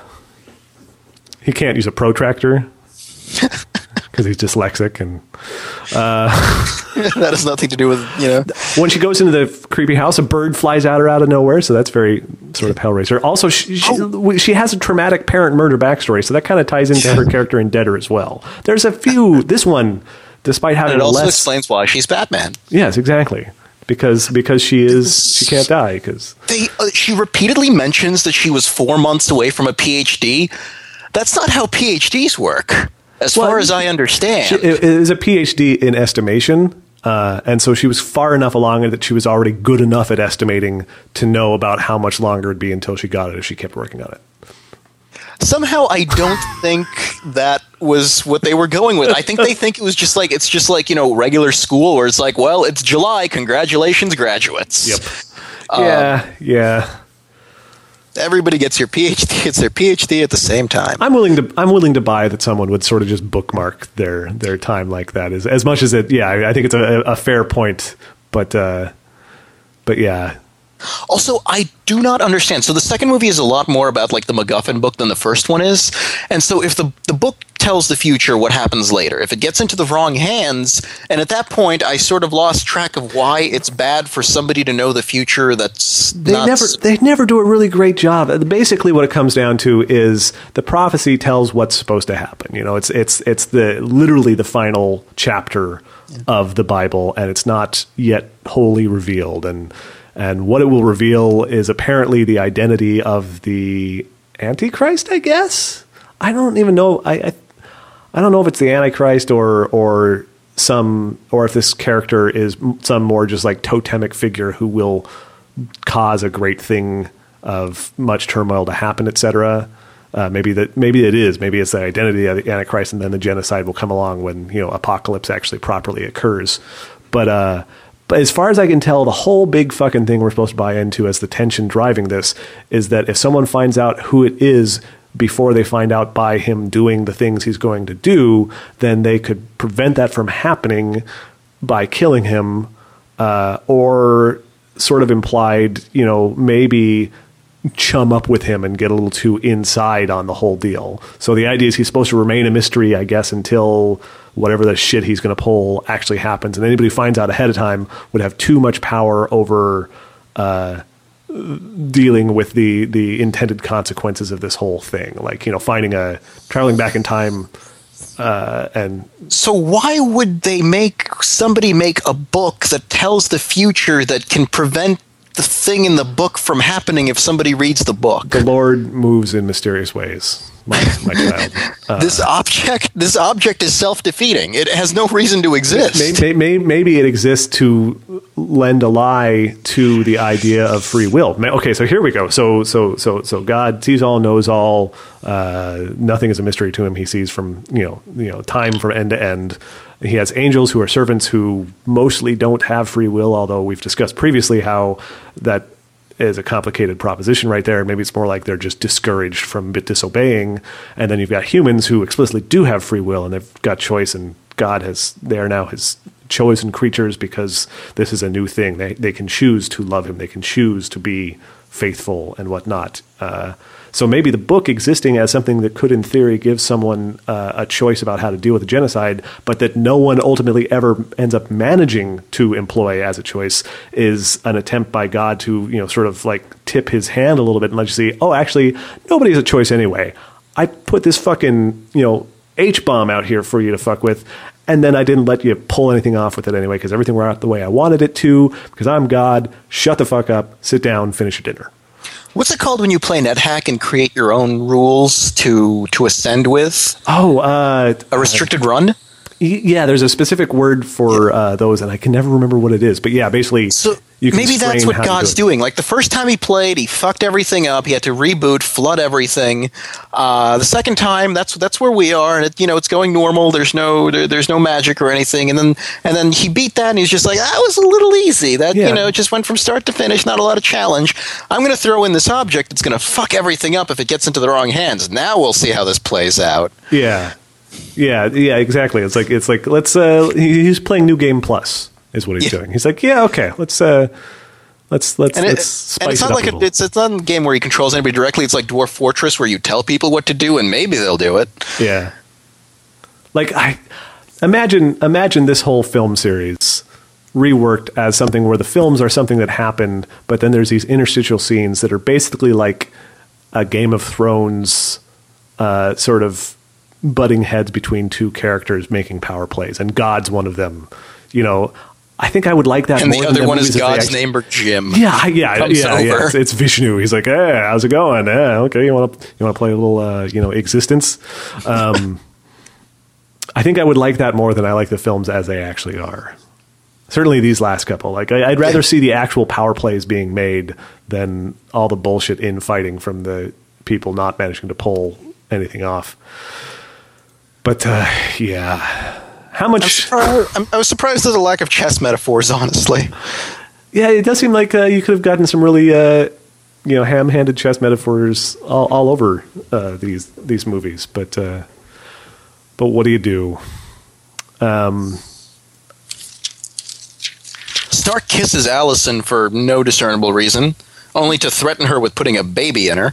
Yeah, that was kind of weird. Because I think maybe that's how Think Angels thinks babies are made? Well, I mean, for angels, maybe that is. I mean, that's kind of what they do, right? Daniel Daniel just screwed for fun, but it was the making out that got her pregnant. Yeah, well, no. Well, remember with Daniel, when Daniel was shtupping the nurse lady from the second, Valerie, they're all having sex, and then he has a really formal sort of like, do you accept my seed thing in the middle of all that, and that's when she gets. So I think that's what it is. I think there's actually just a straight up, angel, boom, you're pregnant thing they can do, and that didn't happen till that happened, and yes, the sex was just sort of because, hey, why not? So it's like inviting a vampire in your house? I think so. Babies are basically angel vampires that you invite in, is how it works. That's why abortion is bad, because obviously you're violating etiquette. You let them in, they get to come to dinner. Pro-life circuit is run by vampires? Yes. Okay. Yes, I think we've gotten some really good territory here. I think this won't offend anybody. Especially not all the vampire listeners. I kind of just want to run through like the bits of my notes that were more interesting than the recap of the film at this point. I turned the page on my notes, and like for the first movie, I've got like 2.5 pages. For this one, I turned the page from the first one, and there's like another half page here. I think I gave up taking notes. Okay, well here's a scene I liked. She manages to escape into a funeral for that girl we saw die at the start, although she apparently doesn't realize that. And maybe we, as the viewer, are not expected to realize that either, because they have a little bit of a flashback. And this is to something that was like 25 minutes ago in this film. There weren't any other dead little girls so far. Yeah. Maybe we should just, But anyway, so this little girl confronts Carrie in this mausoleum that she's sort of hiding in because it's the one safe place she can manage at the moment. And the little girl's basically, hey, I have to lay dead and cold in the ground because my funeral would provide a minor distraction for you, which is why Satan killed me, which is a pretty good guilt trip as far as it goes. And she's got this real sort of like vibe of Ringu, little girl standing around in a dress and dripping wet dark hair sort of thing. It wasn't actually a scary scene at all. This film never really manages that, but it was at least trying for a spook. And they had like the flash where you see her as like all zombie. Yeah. So they were playing with some of that sort of Ringu Ju-on aesthetic a little bit, at least. Not to any great effect, but there you go. I have more notes saying that this is boring. At one point, we've got Allison doing the thing that people do in horror films where they are like, "You're gonna any minute now, you're gonna wake up," Allison saying to herself, which tight writing, very tight writing.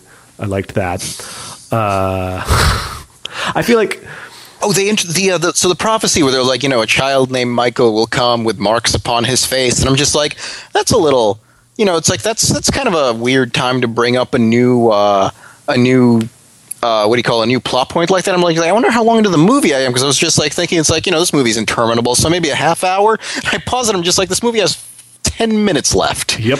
Why? It's like, you're not getting a sequel. How did anybody think this was getting another sequel? It's like something that should have come up in the first film. But maybe if we could read Greek or Coptic or whatever the hell it was, then we would have known. Oh, there's a scene where Stark dropped, like, there's a big, like a glass, like a cupola? Is that the word? Like a domed sort of ceiling. And it's made of glass, and then Stark drops through it, and it's an effect shot that you see a crack, you see Stark, he lands on the ground. They managed to make that look boring. Yeah, I think that may have been where I noted the board. Like that should have been a big badass moment. Like that was like a Matrix action scene moment, but no, it's like, okay, now he dropped through a fucking window. This was the stupidest thing in the movie. So at one point, we've got Zombie Dylan and we've got Stark, and they're trying to get into that building, and so. They need to get through this door. Now, keep in mind, one of them's a zombie and can't feel. The other one's a super-powered angel, but they still have to get through this wooden door with glass plating. So Dylan whips out his lock picks and slowly picks the lock, at which point Stark's like, faster, and Dylan's like, I'm trying to do it as fast as I can with no feeling in my fingertips. Just like there is glass right there. You break it and you open the door from the other side, like they do in every movie where this happens, except this movie where they probably didn't let you do that because you're filming on location. Yeah, they and it was really just don't want you to like, at break the least glass. use a different door. I do feel like Dylan was maybe stalling, is what was going on there. Like I was vibing at that point that he was sort of stuck with this, but he was still dragging his feet a little bit. So I think he may have just been intentionally being shitty at picking locks, or making a dumb decision to try and pick the lock. I think it would have occurred to Stark to be like, I can see the lock that's locked. Let me just reach through. And although there was a scene where Stark gets into he the has to spend like passenger. 15 minutes before he uses a straightforward solution to a problem. That's how he does things. There's a scene where he gets into a passenger side of a car with a very expectant look at Dylan, and I thought that was a pretty funny callback to the fact that angels have no idea how cars work.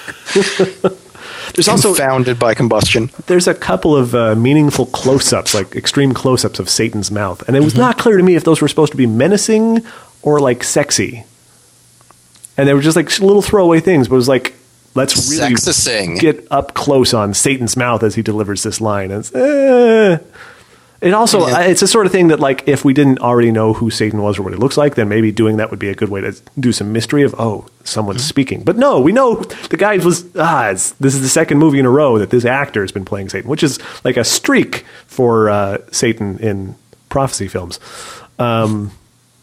So Carrie Allison gets stabbed by some random Romanian schlub. I'm assuming this guy was a goon, but it was not totally clear to me.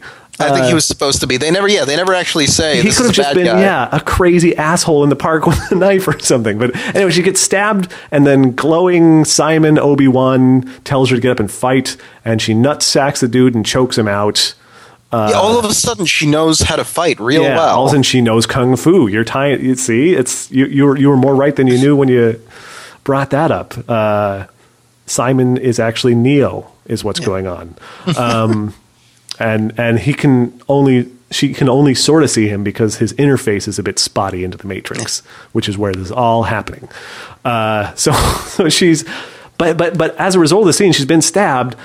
Once again, we have Carrie Wurr frightened and stumbling around Bucharest with bloody wounds. It's seriously Hellraiser deader. Like this could actually have been footage from that film with a little bit of more work.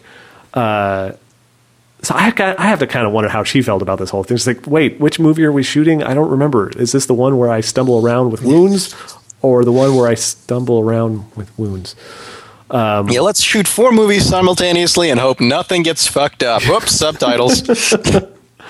There's a nice spiral staircase at one point, so a little bit of a nod to Vertigo, I suppose. But as usual, it's hard to know if it was actually a nod or just some vague sort of, hey, what I heard would be a good shot to have in a movie or what. There's a scene at the end where they actually, I don't know if they try to lampshade or excuse the incomprehensibility of the plot, where she's just like, it's God's will. You don't have to understand. You just have to believe. And I'm just like, I'd like to understand. But no, we don't get that either. I had a note at some point about Satan being a stand-in for the screenwriter, annoyed that the film's audience wasn't properly engaging with the theology. Like, they could maybe sense that it wasn't going to happen, but then they were frustrated. But at the same time, it's because it's really fucking hard to follow what scattered stuff you do when it doesn't jibe with the earlier films and the franchise you're catching in on. So it's fuck you, basically. I want to talk about the book thing at the end. Like, Stark is finally confronting Allison. Allison, I think, knows at this point, maybe doesn't totally understand the implications, but knows she's a Nephilim. After basically shouldn't you be dead by now? Of course you're not, because you're a fucking Nephilim, because I'm Simon, I'm an angel, and I'm your dad. And we'll never explain when exactly that happened. Yeah. But so they're up on this roof of a church or something. I don't really remember what it was. And she's got the book that this time for real, it's the for real book. And she's been like tearing out pages and leaving them on the stairs to fuck with him. Cause like what he wants is one page from this book. But you'd think he would know if she was intentionally, obviously leaving pages behind, they aren't the page he's looking for. If she knows she's looking for a specific page, you can safely ignore all those. Cause worst case scenario, one of those actually is that you go up on the roof, you kill her, and then you come back and look through them. So it was confusing as to why he would be that put back by that. But then she like what does she do? Jump off or does she get shot? Oh, She Dylan gets shot. shoots her. Yeah, Dylan shoots her. Dylan's ordered. So yeah, Dylan, like it's that rooftop scene where it's like, shoot him, no, shoot him, but it's supposed to, the characters are supposed to be identical, so it doesn't really work. Yeah. So he's got the gun on her, on him, and he's just like, one shot to the head, and he's just like, yeah, one shot to the head, and just riddles her body with bullets, but not her head. Not her head. She goes falling backwards. And tosses and the book into the air. And so paper starts flying everywhere. And just Stark just is like, no! Like you say, like a real Vader scream. And, I don't understand why he would be that upset. He should be like, ugh. It'll be so annoying to pick up all these pages, one of which will be the thing that I want, and that the person who is holding them is now clearly incapacitated for the time being. I'm really kind of bummed this is going to take an hour. Yeah, you think just be like, just sort of like, it's like, just get to work. His forehead, just, Yeah, I mean, this should be a fucking Picard facepalm. Just like, oh, Jesus, fine, we'll pick him up. But instead, like, the film just couldn't deal with the fact that there wasn't really an end game here other than maybe destroying the page. I mean, that seems like the obvious thing to do is just burn the fucking page book. Is the last one. Yeah, just tear it out and, like, bindle and staple and whatever, just fuck up the page. It's never made clear why this is a big goddamn chase that it is. Certainly that you'd be crying, collapsing under the weight of having been slightly inconvenienced while basically getting what you want, which is that book out of her hands. And then she's not dead, and I think we're supposed to care that it turns out she's not dead, but it's like, okay, we already know she's a Nephilim. She's not going to die, so she's... And then the big twist is that, yes, the final page flies through the wind on the streets of Bucharest and falls into the hands of a young man named Mikhail, which apparently he's supposed to be named, and who has 4 distinctive marks on his face, which this little kid does. And it's okay, the Antichrist now has the page telling whoever reads it that that's who the Antichrist is. So I hope he can read Greek. Well, everybody in Romania can read ancient Greek. It's the way it works. Maybe it's a special glowy thing. Maybe the glowy text translates like a universal translator to whoever's reading it. Maybe that's what freaked out the priest. He's a sham. He never learned to read Greek, but he's reading this book, and this he can understand. It's like, oh my God, I don't know the letter forms, and yet I understand. I think I'll have a heart attack. Maybe there's a lot of subtext, and that's why there's only like 8 to 10 words on each page. Maybe. And you inherently understand what it's trying to tell you, even though it says, very little. Maybe it's actually microprinting. Each of the letters is actually a small paragraph written in very tiny letters, and all the people who in the book who see it actually have excellent vision. I mean, it turns out that particular form of Greek is ideograms. Yeah. It's actually an odd form of Japanese kanji. That somehow traveled back in time to, and that was that movie. That was the end of that movie. And Jesus, what a lump! What a lump of shit! What just a great big pile of why did we do that? Yeah, I'm full of regret. But we never have to do it again. Yep. And I want to say, I did make a note, like I came out of this feeling like Hellraiser Deader is, like this movie really did a lot for Deader, just by comparison. I think Uprising less so, because as I said, I think Uprising was at least a better piece of crap. And Hellworld was enjoyable in it. Like, Hellworld was one of those movies that you could actually sort of enjoy it in the bad movie way, plus Lance Henriksen. So. Yeah.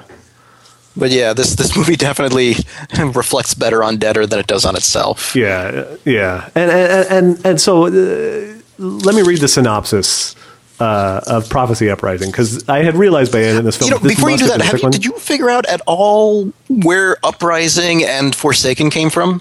The names? Yeah. Nope.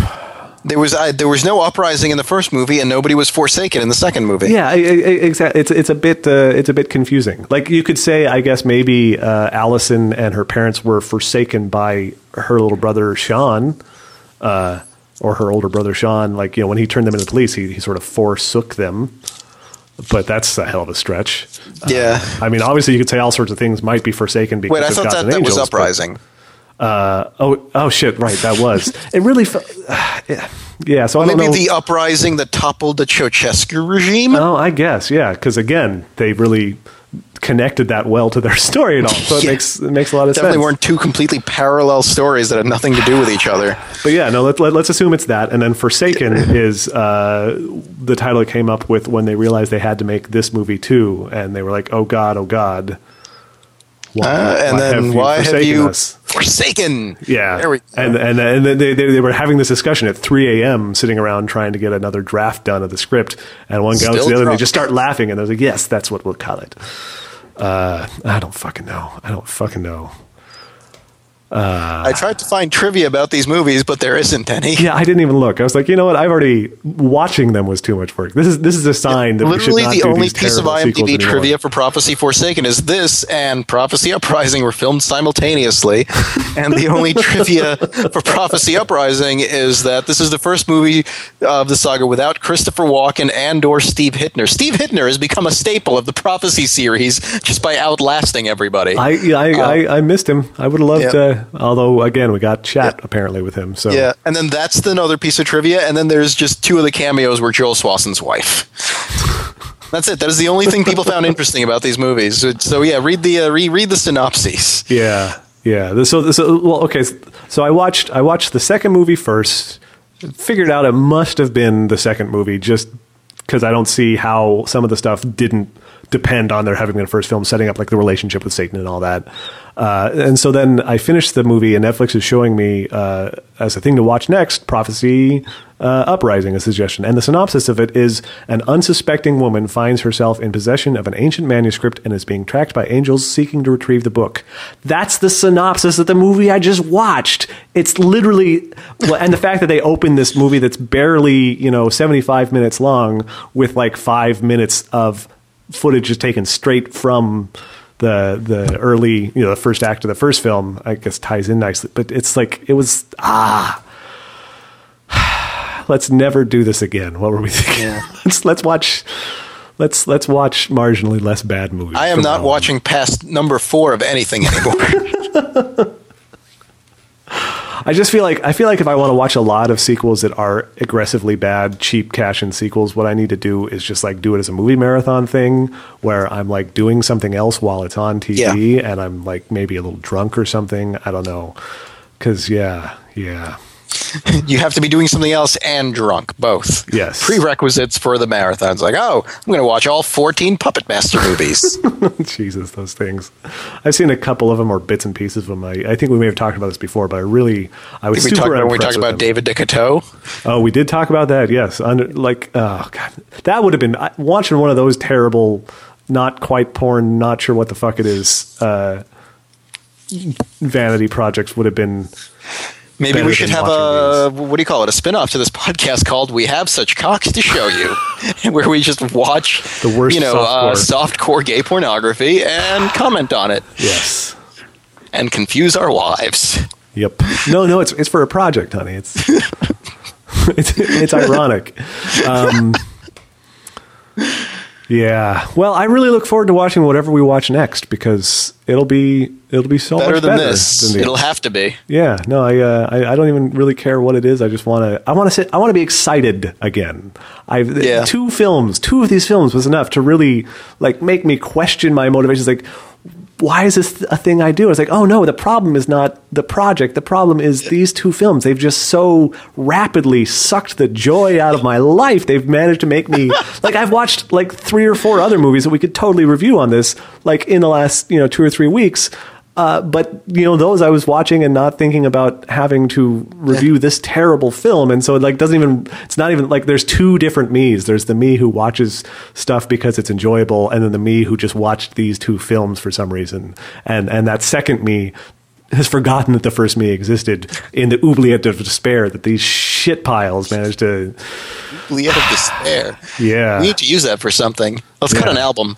All right. Yeah. No, we'll just, we'll take excerpts from the podcast that we've recorded and throw in some ambient music behind.